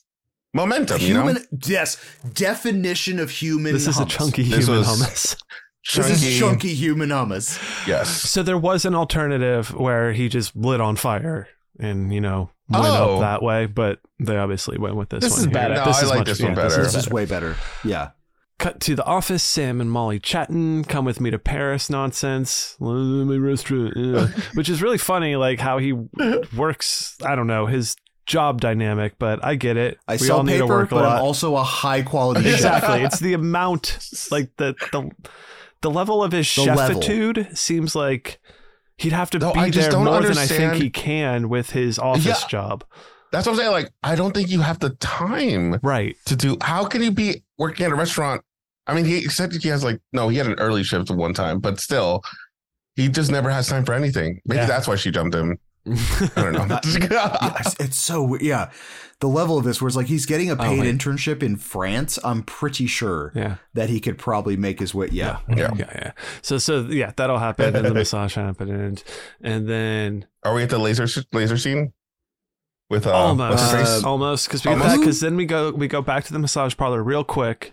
They go there to see that this dude died. I don't know why they went there. Massage. Seriously, that line to me by Molly is hilarious. And then we get another who dies of a massage. Seriously, Bloodworth chilling out. And then that's when we get, why are you following us? Who are you? He's seen it before. Yada yada yada. Oh yeah. Got to balance the books. This is where we get a first little kind of like maybe a death for a death type of thing. And then our characters really kind of start finding about the rules and what's happening. So this is where we get a little poke at it. Like this is where we get enough of it to understand what's going on, where you don't need to see all the other stuff, but it doesn't get bogged down with what all the other stuff does. 100%. Also, what I find really funny, because obviously this is the 5th installment, but it's a prequel, is to the original series, is that like this entire new interesting twist is to cheat death is replacing yourself. Like he literally lays out how to cheat death, where he's like, you just got to kill somebody and you steal their years and they replace you. And then he he's mentioned like, that too. I don't make the rules. Did he? And then like fucking, what was it? 3 weeks after that, then these kids do the same thing, and he just doesn't tell him that. Yeah, he misses out on telling that for the original characters from the first one, though. I mean, oh yeah. So I think Bloodworth is just like coming up with ideas and telling. He's like trying out different ideas on all these different groups of kids that keep these coming kids up didn't to him. survive. Yeah. Well, for all we know, he saw the stuff in the news. He's like, shit, I told him to kill people, and then someone killed people. And now, all right, that's it. We're suing Bloodworth too. That's lawsuit number 4. Nice. Oh, yes. Wrongful death suit for sure. Nice. Oh, my God. Add it up. All right, now we're going to get LASIK time. So Olivia's ready to get her eyes fixed. One quick quote before he leaves. I love that he says, I don't make the rules. I just clean up after the game is over. Mm-hmm. Yeah, exactly. I think that's precisely. I mean, this is bangers. All his this one-liners is the best are fantastic. Bloodworth. I mean, this is, in my opinion. Yes. They really gave him time to shine in this one. Yeah, he does the job of being weird. Building tension was setting up the eye procedure. The assistant gave the doctor an incomplete file, so he leaves while her eye is fucking like all opened up like that. You know what? You know who I feel bad for? Clockwork Orange style. The teddy bear. Oh, the teddy bear. The teddy bear. The look of shock and dismay on this teddy bear's face like, while he's being this strangled. Girl's going through it. It's he's strangling the teddy bear and then rips his eyeball off. I'm just now realizing is foreshadowing to what happens to her. Absolutely. Oh yeah. I will say I didn't see any behind the scenes stuff of this scene, but the fact that they needed it looked real. I don't know if they faked any of that, but like no, they really did it. Clockwork Orange. They really killed her. They were, but like the opening of the eye, and does that see the thing is like I don't for someone who doesn't know how this shit works. For me, I'm like, this is real. This is why I'm never doing LASIK eye surgery. Okay. Like, I'm not fucking doing this. This is terrible. I have a horrible LASIK eye surgery story. So my dad got LASIK eye surgery done. Okay. This is like actually, which is really funny, around 2000, like right when LASIK first kind of came out and was like, this is the new shit. Oh my God. So he sits in this chair and they botch the job on him, because they don't tell him while he's sitting in this apparatus that there's going to be like a loud, like pop kind of sound. Like he said it was similar to like a balloon popping, and it's apparently where like the laser fires up. Nobody told him. So he darted his eyes to see where it was coming from the second the laser hit his eyeball. Oh no. So like they botched his thing up, and then like, so he still had to wear bifocals and a bunch of other shit.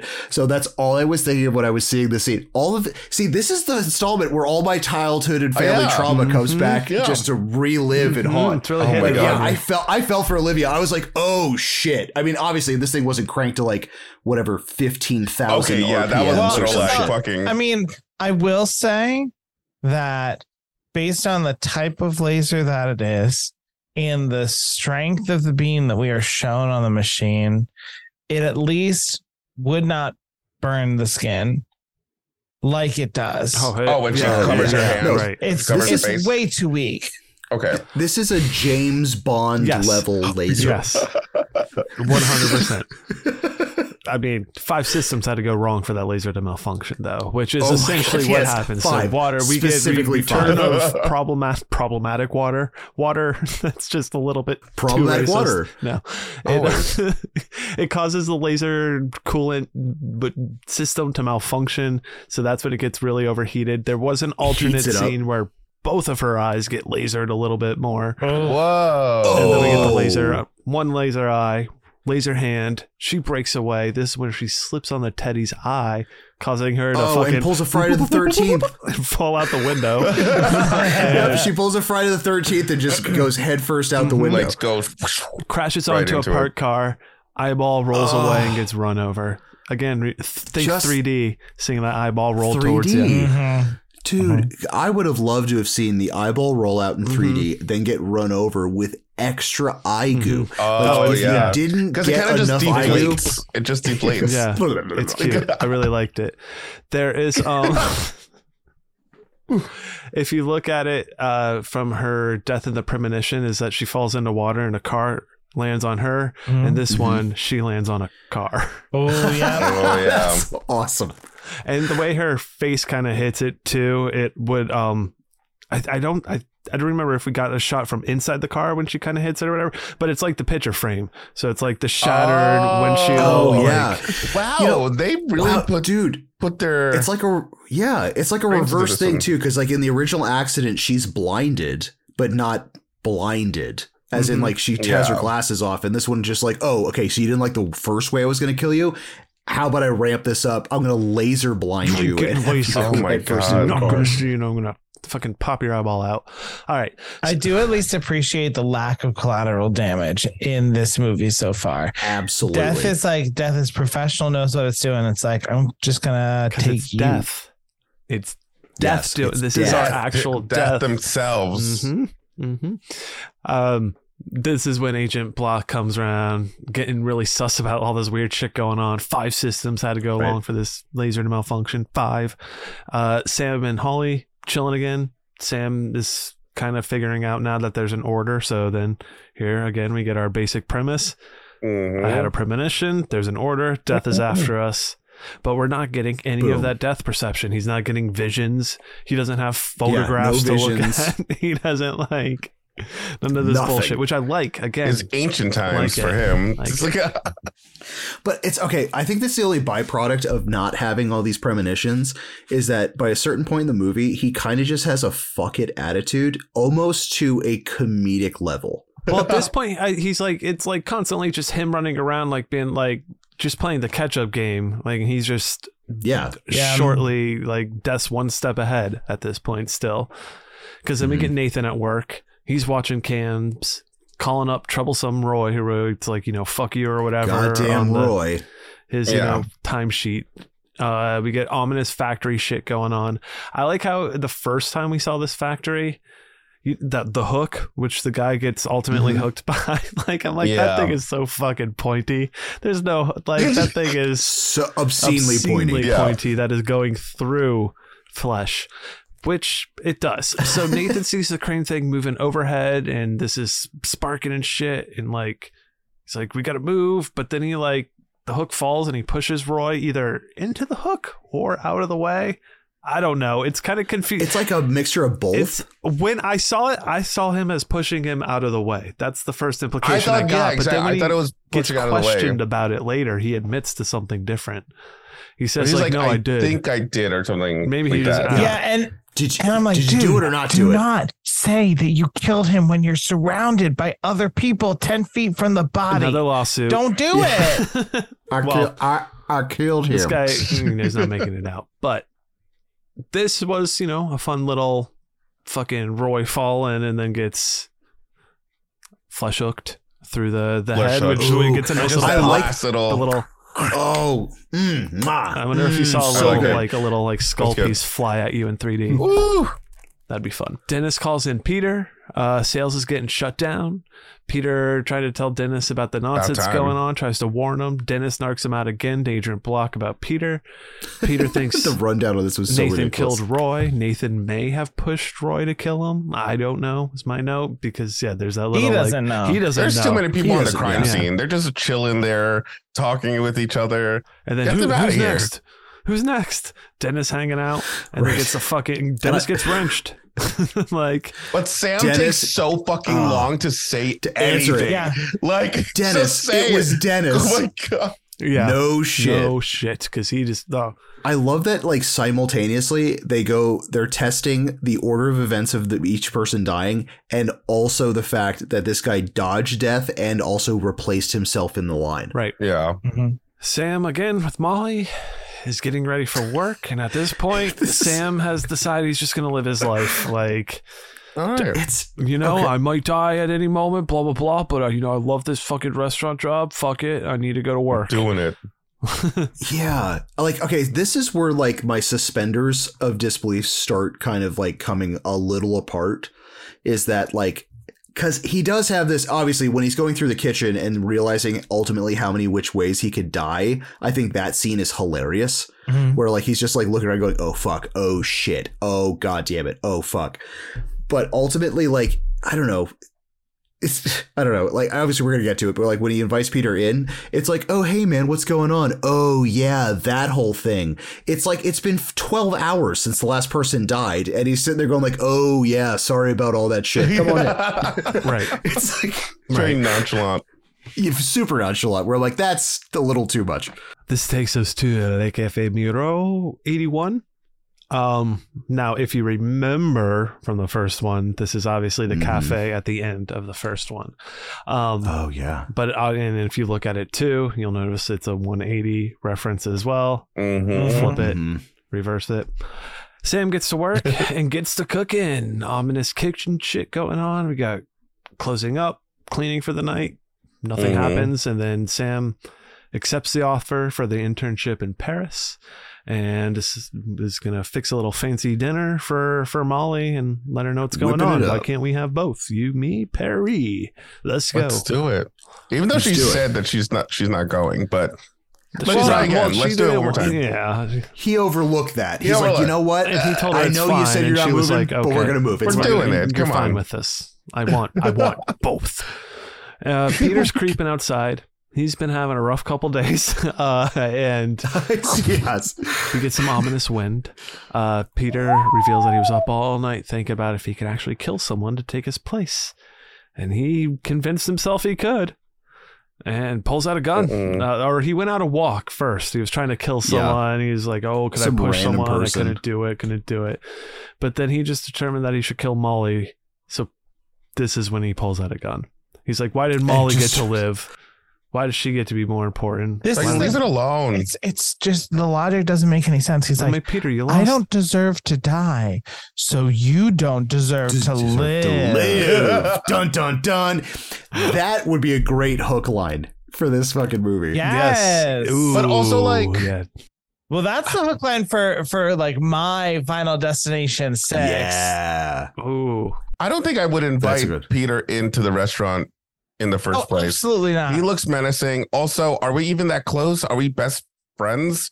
They seemed pretty good because in the beginning, I don't know, Peter was kind of sticking up for him around the boss guy, and I mean, they seemed. But he also was just like, wasn't he like, you don't want to be a chef this whole time?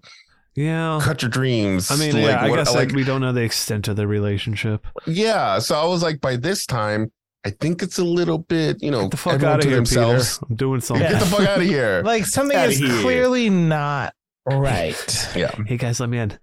Come on, guys. Yeah. So disheveled and weird looking. It's not your restaurant. It's not raining. Why are you inviting people? Yeah. Exactly. Yeah. Why? It was a mistake because Peter pulls out the gun and we get our whole like cat and mouse chasing around. Peter knocks out that Sam. Jurassic Park vibe. Yeah. Looks around for Molly, starts turning on all the kitchen equipment, fucking the stoves and the fryers and all this shit. Agent Block shows up to save the day and tries to help Molly, but no. Peter's just boom, boom, boom. This gets is shot where and killed. I riot. This is a character I believe because you shot like.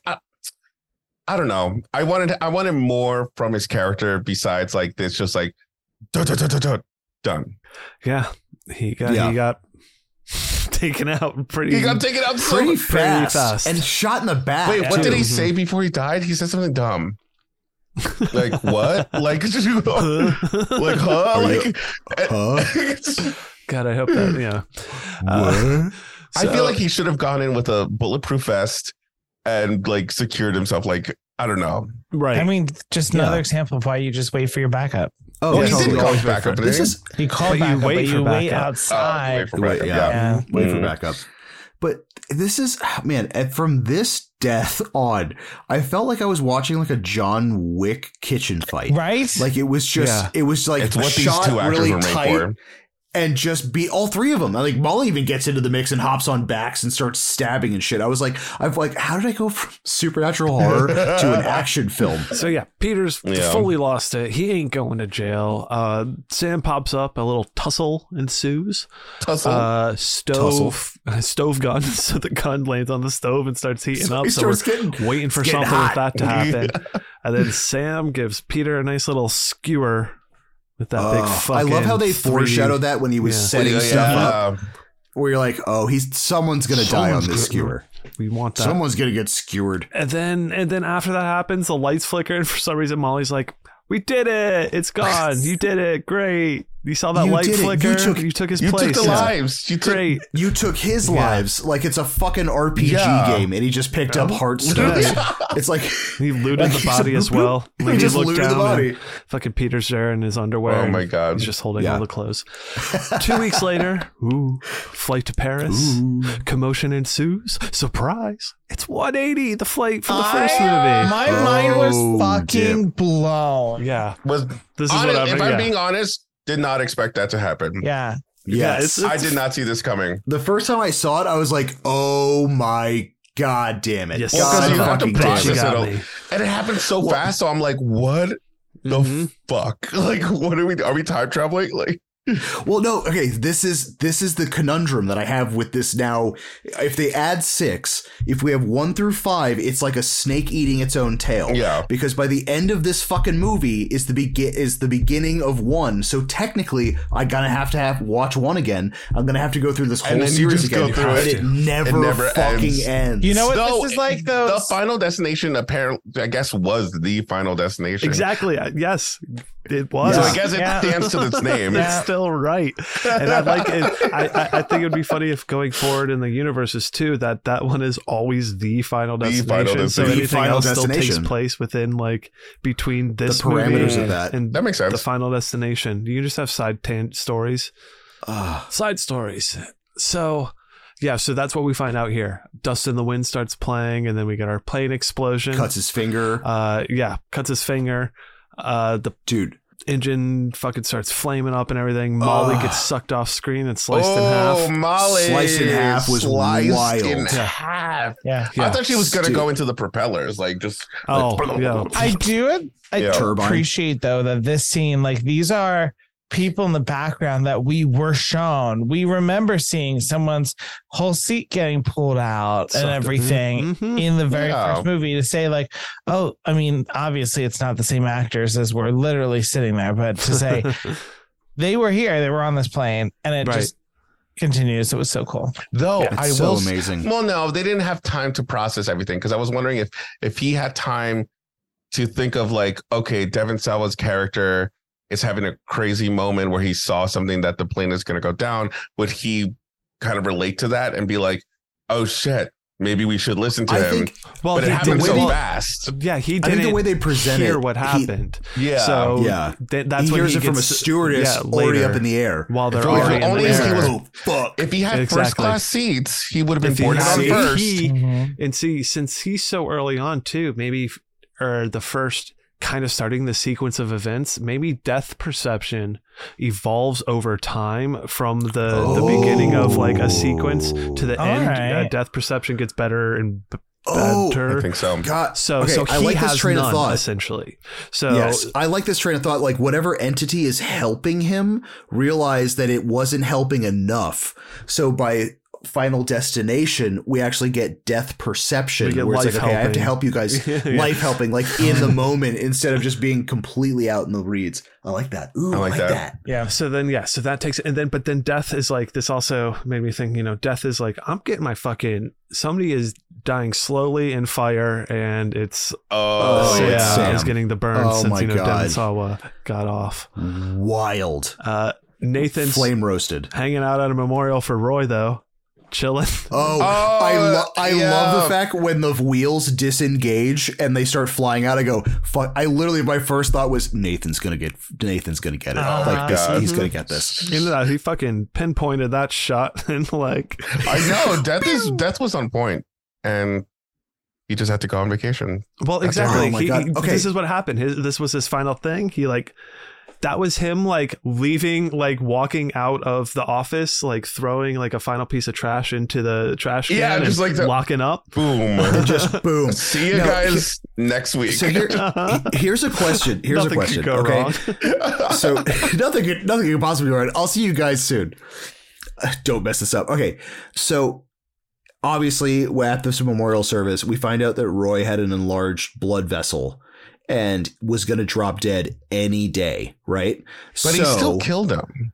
He still killed him. He only extended himself up until a few days, because it was 2 weeks later. So he only got like the 2 weeks left when his natural death was going to happen. So here's my kind of the fuckaroo of the entire situation. Because the coroner doesn't bring up the fact of replacing it with a victim, no one else in the series tries it, but I think it's the most effective, as in like he did get it. And if Molly was supposed to die anyways, I guess you just couldn't transfer life from. I guess when he killed the cop, the connection between the 2 weeks that it took Death to take out the plane here. Like, did he gain 2 weeks from killing Peter? Peter only had 2 weeks left to live for some reason. Maybe. I don't know. Oh, yeah. Wait, no, that blocks life. Do I need to take back my statement about collateral damage, that this was just the entire plane and all the people from the first and second Final Destination movies were all the result of this overkill, just to make sure that they killed this other guy who extended his life? Well, hold on. Maybe, I don't know.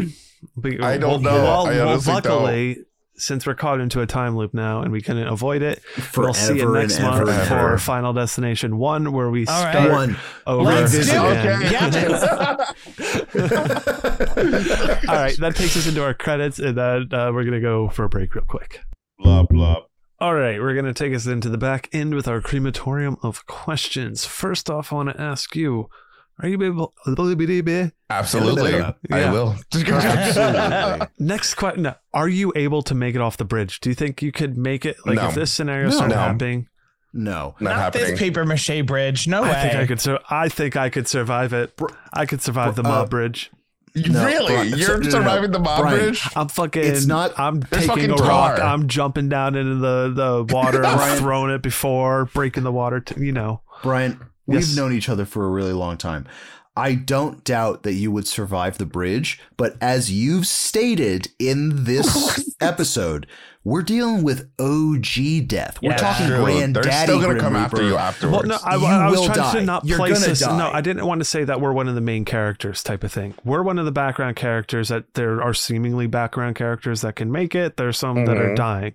We're just one of those people running off the bridge. Do you think that you can make it off the bridge? Is all I'm saying. Like, if okay, so I'm like, okay, I'm background. You're noise. not destined to die. You're not in. Maybe you are in the bus. I don't know. Pick a scenario. Just do you think that's all? Realistically, if Cody and I are in the car and we hear shit, by the time that we even decide something, because I know us, we're gonna be like, do you hear that? What's everyone doing? But I'm like, I think we should leave. You'll be like halfway down in the car, almost hitting the water. I think we should get out of here. I think we should probably get out of here. Okay, I'm going to say, I'm going to say 60-40. I think there's a 60% chance I'd probably get off that bridge and a 40% chance that I would duck instead of dive and then get just ruthlessly murdered. Yeah, I'd have to look at where I was. If I'm in the middle of the bridge, if I'm in the middle of bridge, I might take my chances with a jump.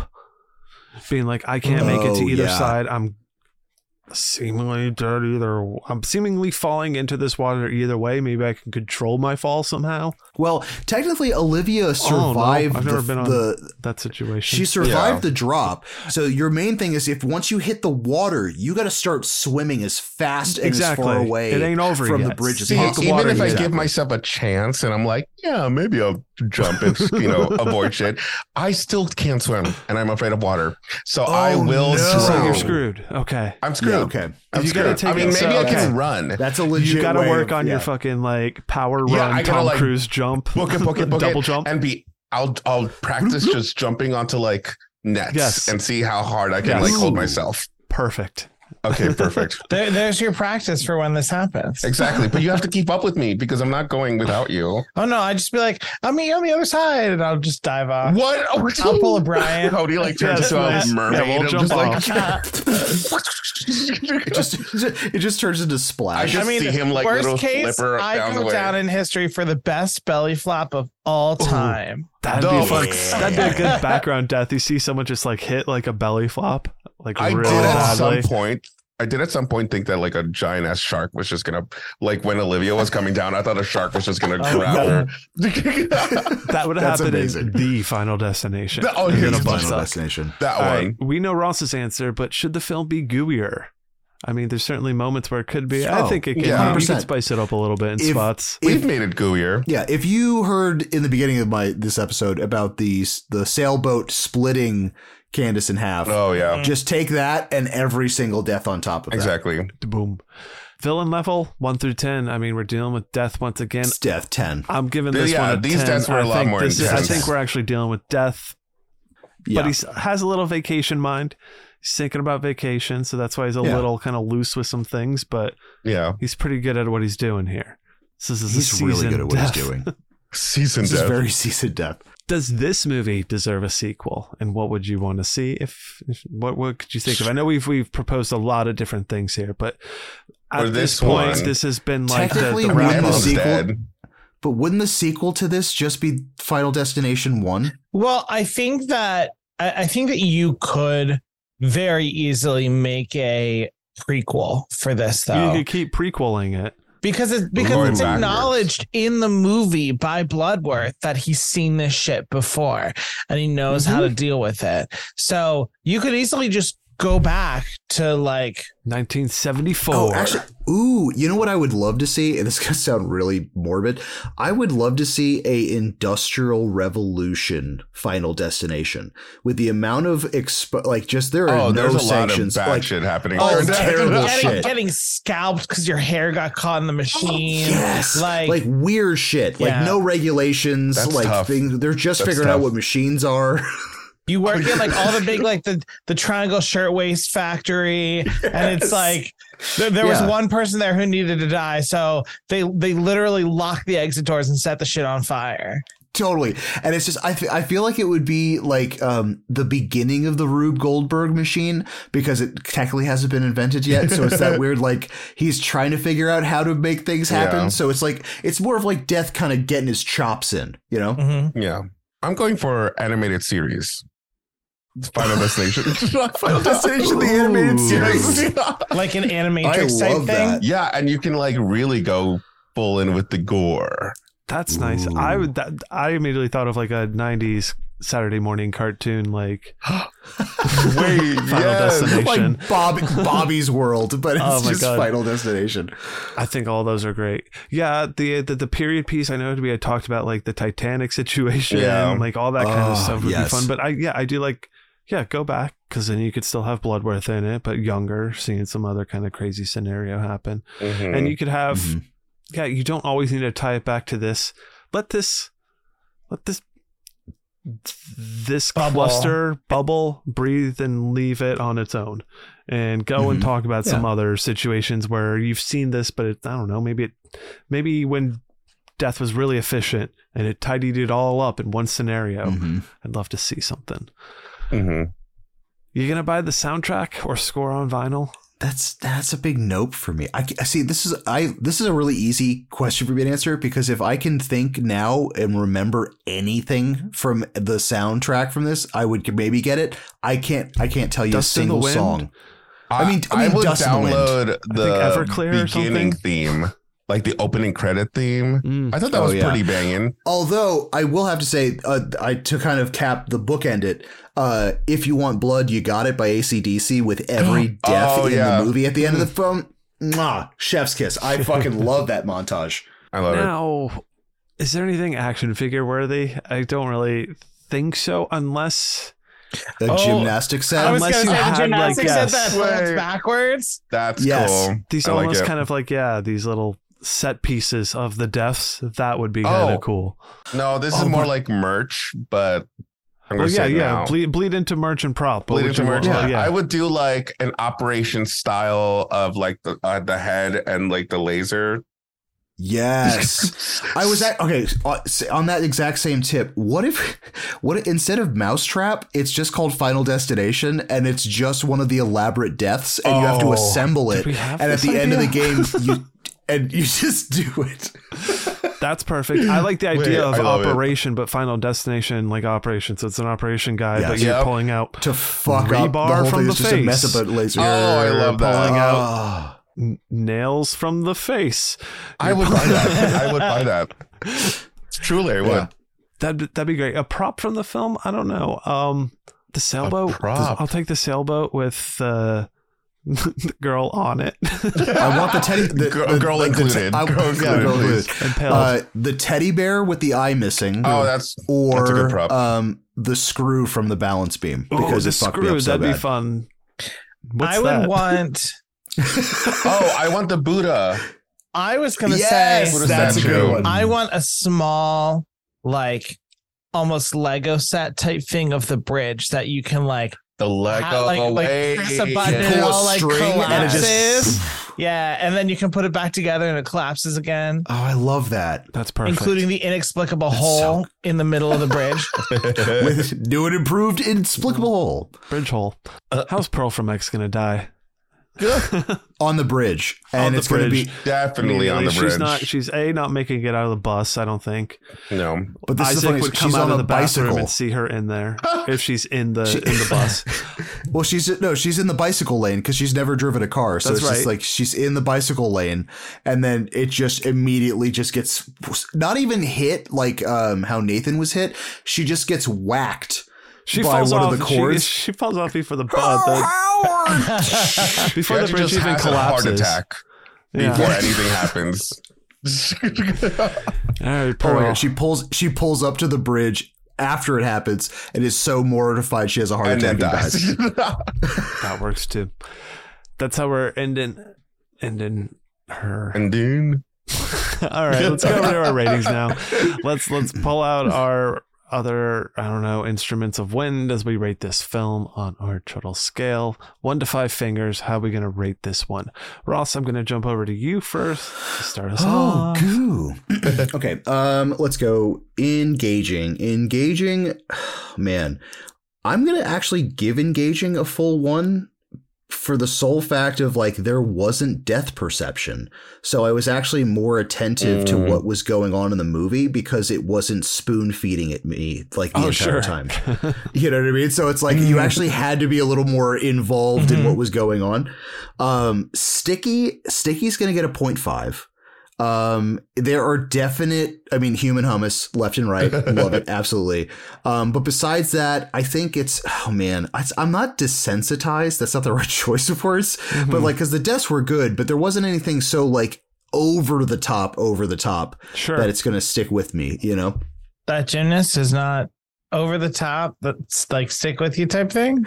No, that's where the 0.5 goes. Like it's like there's some key moments that go through, but it wasn't just all insanity. Got it. Although I will give credit though, it is probably one of the better mass casualty intros for me. Yeah. Of just how chaotic and how weird. Oh God. And just the tar. Anyways, T-shirtable is going to get a big old goose egg. There's nothing in this that I would really want as a T-shirt.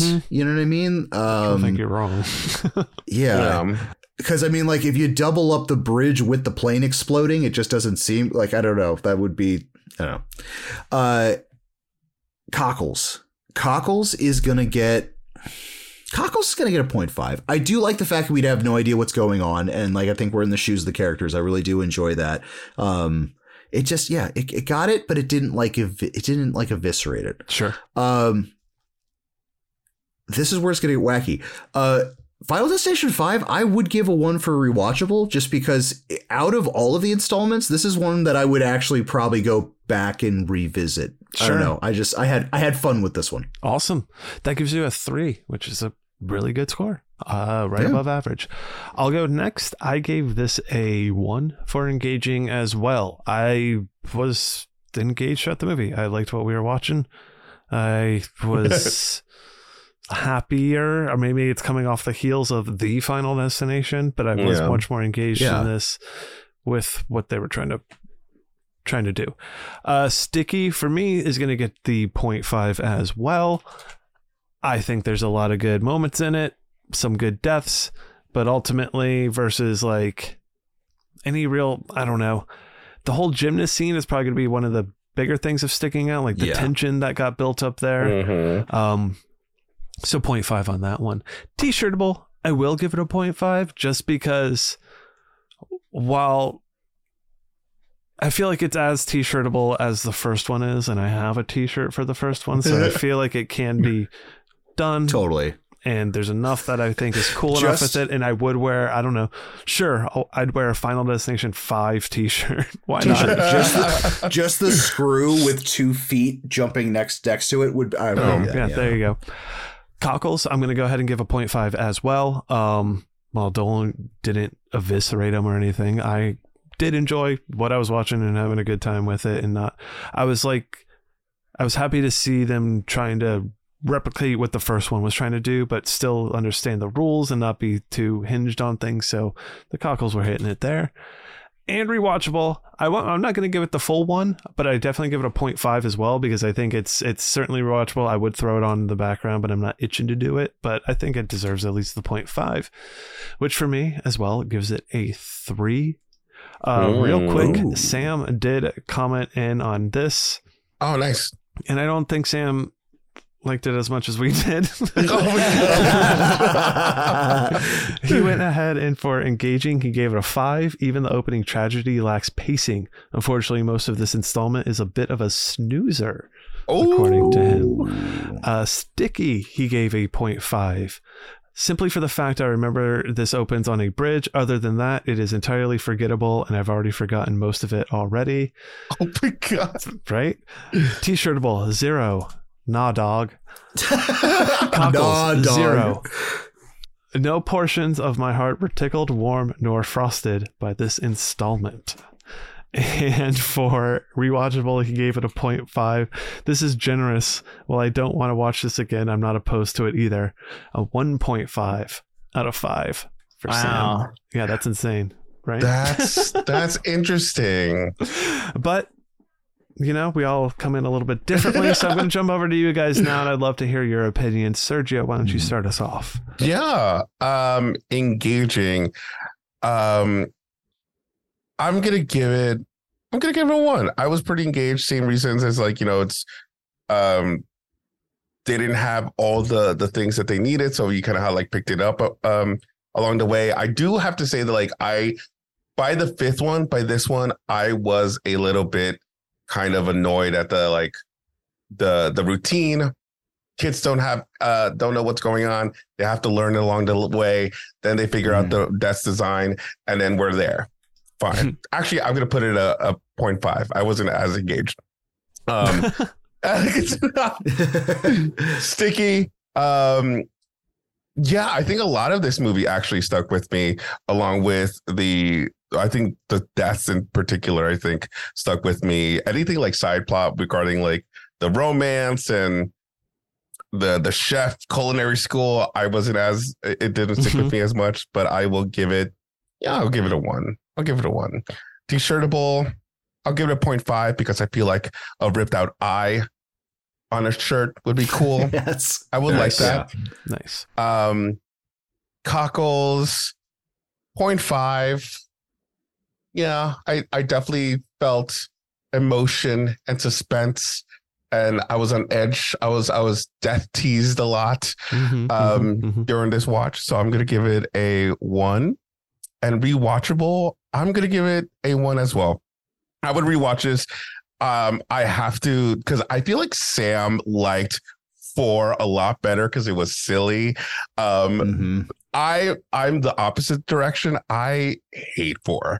So this was like a breath of fresh air for me. Yes. So I would love to rewatch this movie, but I will give it, as I said, an engaging, because I hate the routine. I think the rewatch would be a lot more interesting, because now can give these kids like some grace, because they were the first ones they didn't have all the necessary things that they needed. Totally. So I think a rewatch actually would make me enjoy it a little bit better. But that gives you 4. So, wow, I really like this movie. All right, Cody, let's hear it. All right, so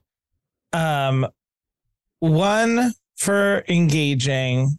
I like enjoyed this movie. I thought that compared to especially a lot of the ones that we've seen recently, there were fewer deaths that I found myself like really truly having to press the like, guys, this doesn't make any fucking sense button. And to your point, Ross, we really had to be like paying more attention because it wasn't as clear as like, oh, there's this picture with a smudge over your face. So, right. So I'm gonna give it a 1. For Sticky, I think I'm gonna give it a 0.5. Mostly because I like that gymnast scene. Yeah. Oof. Yeah. I don't feel like going to a full 1 for that. So I'll give it a 0.5. T-shirt will also give a 0.5. My like joke T-shirt for this one is I want Bloodworth on the front. It just says death. And then on the back of the shirt, it says doesn't like to be cheated. I love it. That's great. Okay. That's fantastic. Sorry. So what was that for T-shirtable? 0.5? 0.5. Oh, okay. Thank you.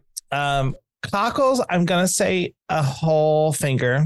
Because I thought the acting, especially for Emma Bell, because I criticized her in the beginning. Right? No. The guy who went a little crazy. Peter. Oh, Tom Cruise. I loved his acting in this movie, particularly. This was his audition for a possible, Mission Impossible. So. I think that, he really portrayed this character who is like going from like, oh, whatever, I'm tough shit, to like loses his girlfriend and then like just like starts to break a little bit. I thought his performance really brought this movie up a lot. So I'm going to give a full finger for that. And rewatchable, I'm going to give this a full 1 also, because I would 100% watch this again. I actually have this vision as I was listening to all of you rate.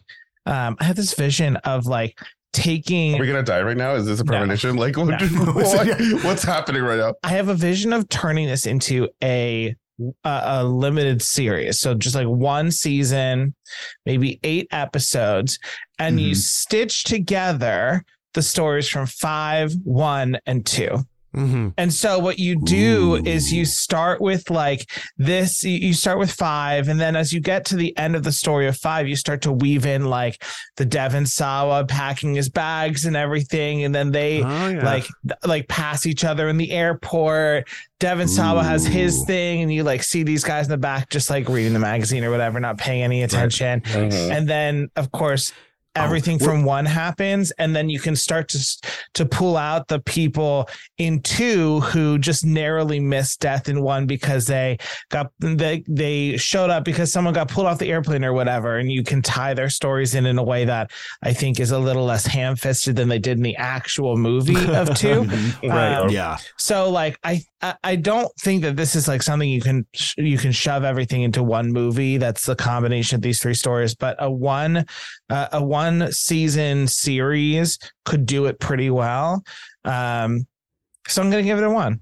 So that's 4 for me. That's a 4 from you as well. Those are both great scores. And the other one we have from the club member comes in from Tibu Fightalus Munchkin. He's going us now because he's very upset that we haven't picked Fido to cover. Movie. Anyway, engaging. He gives a 1, much better installment than part 4. Sticky, 0.5. I barely remembered it aside from the twist ending, but some of the kills are pretty gnarly. T-shirtable 0, not really feeling anything in this movie is worthy wearing on a T. Cockles 1, the return to form and decent characters and really cool deaths totally works for me, plus Bloodworth is a 10. Of course. Rewatchable is a 0.5. It's mid for the franchise, but better than part 4 by a good bit. And that's an overall 3 out of 5, it looks like. So from all of you averaged together, that comes into about a 3.6 for the club, we'll say. our average, I mean, Ross and I's would have put it right at a 3, but with Sam's, it gives it a 2.5. Compared to others in the series, I mean, the Final Destination, the one we just covered, overall we gave a 2.3. Sam gave that a 2.5. I gave that a 2.5, and Ross gave that a 2. I feel like my score for this could go up by a 0.5 at some point or something, because I don't know. I really do enjoy it, and the more I talk about it, the less I'm upset at it by any means. I feel like it pulled off a Final Destination very well. In terms of where it sits with our other movies, Friday the 13th Part 2, ever loved Speak No Evil, Willy's Wonderland, all that fun stuff there. And for our final thingy, I let death take its toll and kill that off. I don't have it for you tonight. So we're going to go ahead and conclude the Shuttle Movie Club meeting. Thank you, club members, for listening. And thank you, Cody and Sergio, for joining us on this journey into death and wind. And we survived OSHA violations. We survived death. 5 installments. 5 installments. Oh my God. Well, listen, thank you guys so much for having us on, especially for committing to having us on for 5 episodes. Yes. We're truly honored. This goes out to also Sam, who we miss on this call. I like the fact that we have ventured through a zombie apocalypse or super rabies apocalypse. Oh yeah. Demonic apocalypse with you. And then also survive death 5 times. Death itself. That's literally what happens next? What happens next? Who knows? You'll just tune in, find out. Honestly, though, it has been so much fun. Thank you for having us on over and over and over and over again. And even meeting us in person. Yeah. Wow. Yes. Seeing each other's faces, interacting. Yeah. Crazy. Seemingly real crazy. People. It's crazy. That was so much fun. This is so much fun. We'll keep the good times rolling. We'll figure out some stuff. Yeah, we're gonna figure out a new franchise. Go on along with. So again, thank you to listeners. Don't forget to jump into our Discord. We got stuff going on over there. You can put in your opinions on all the movies and everything. That's how you can get it really read on the show. Follow Ross at Ross Purvis on Instagram. He's putting up our gymnast, spine and all. Just a dead body. Oh my God. Follow him, Shuttle to Sam, Letterboxd. Please go follow the Horror Bandwagon. Listen to their podcasts. They got stuff there. Go follow their YouTube, the streams and the videos, the reactions. It's good stuff. Shuttle approved. Certified Shuttle. You guys, Certified Shuttle. Certified Shuttle. Nice. Certified Shuttle. You right here. Yeah. It's done. Thank you. Oh yeah. I can't get over that. I can't. All right, we're gonna get out of here. Rate, review us. Be sure to be a friend and tell a friend. And until next time, avoid the time loop. Avoid it.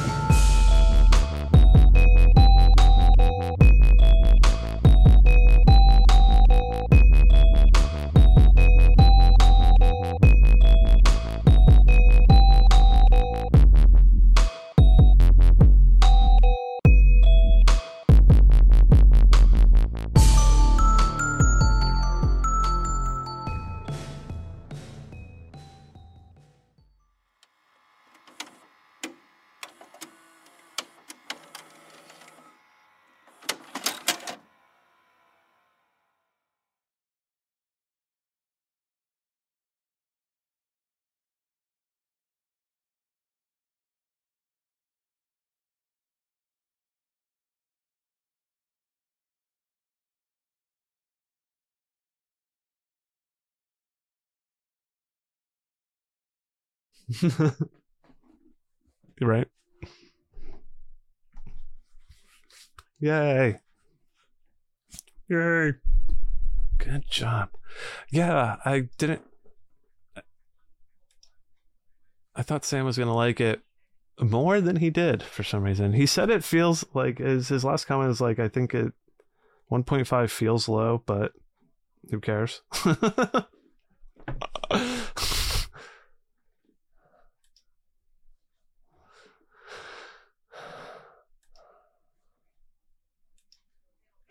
Yeah. No, but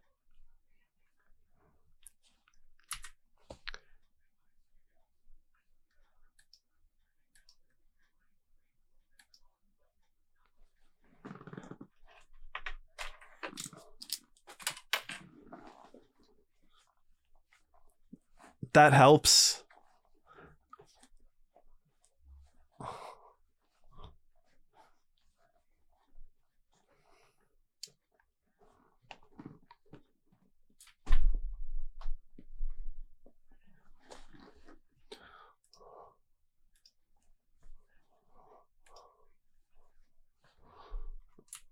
That was fun.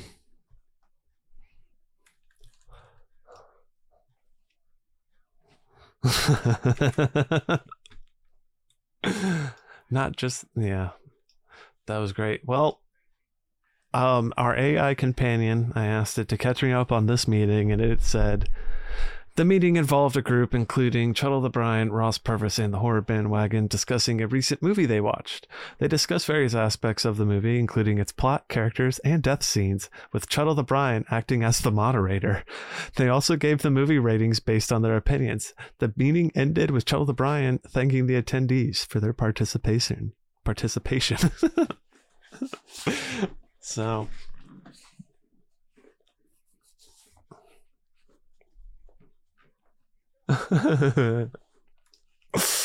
yeah, so I can turn that off. Anyway, thank you guys.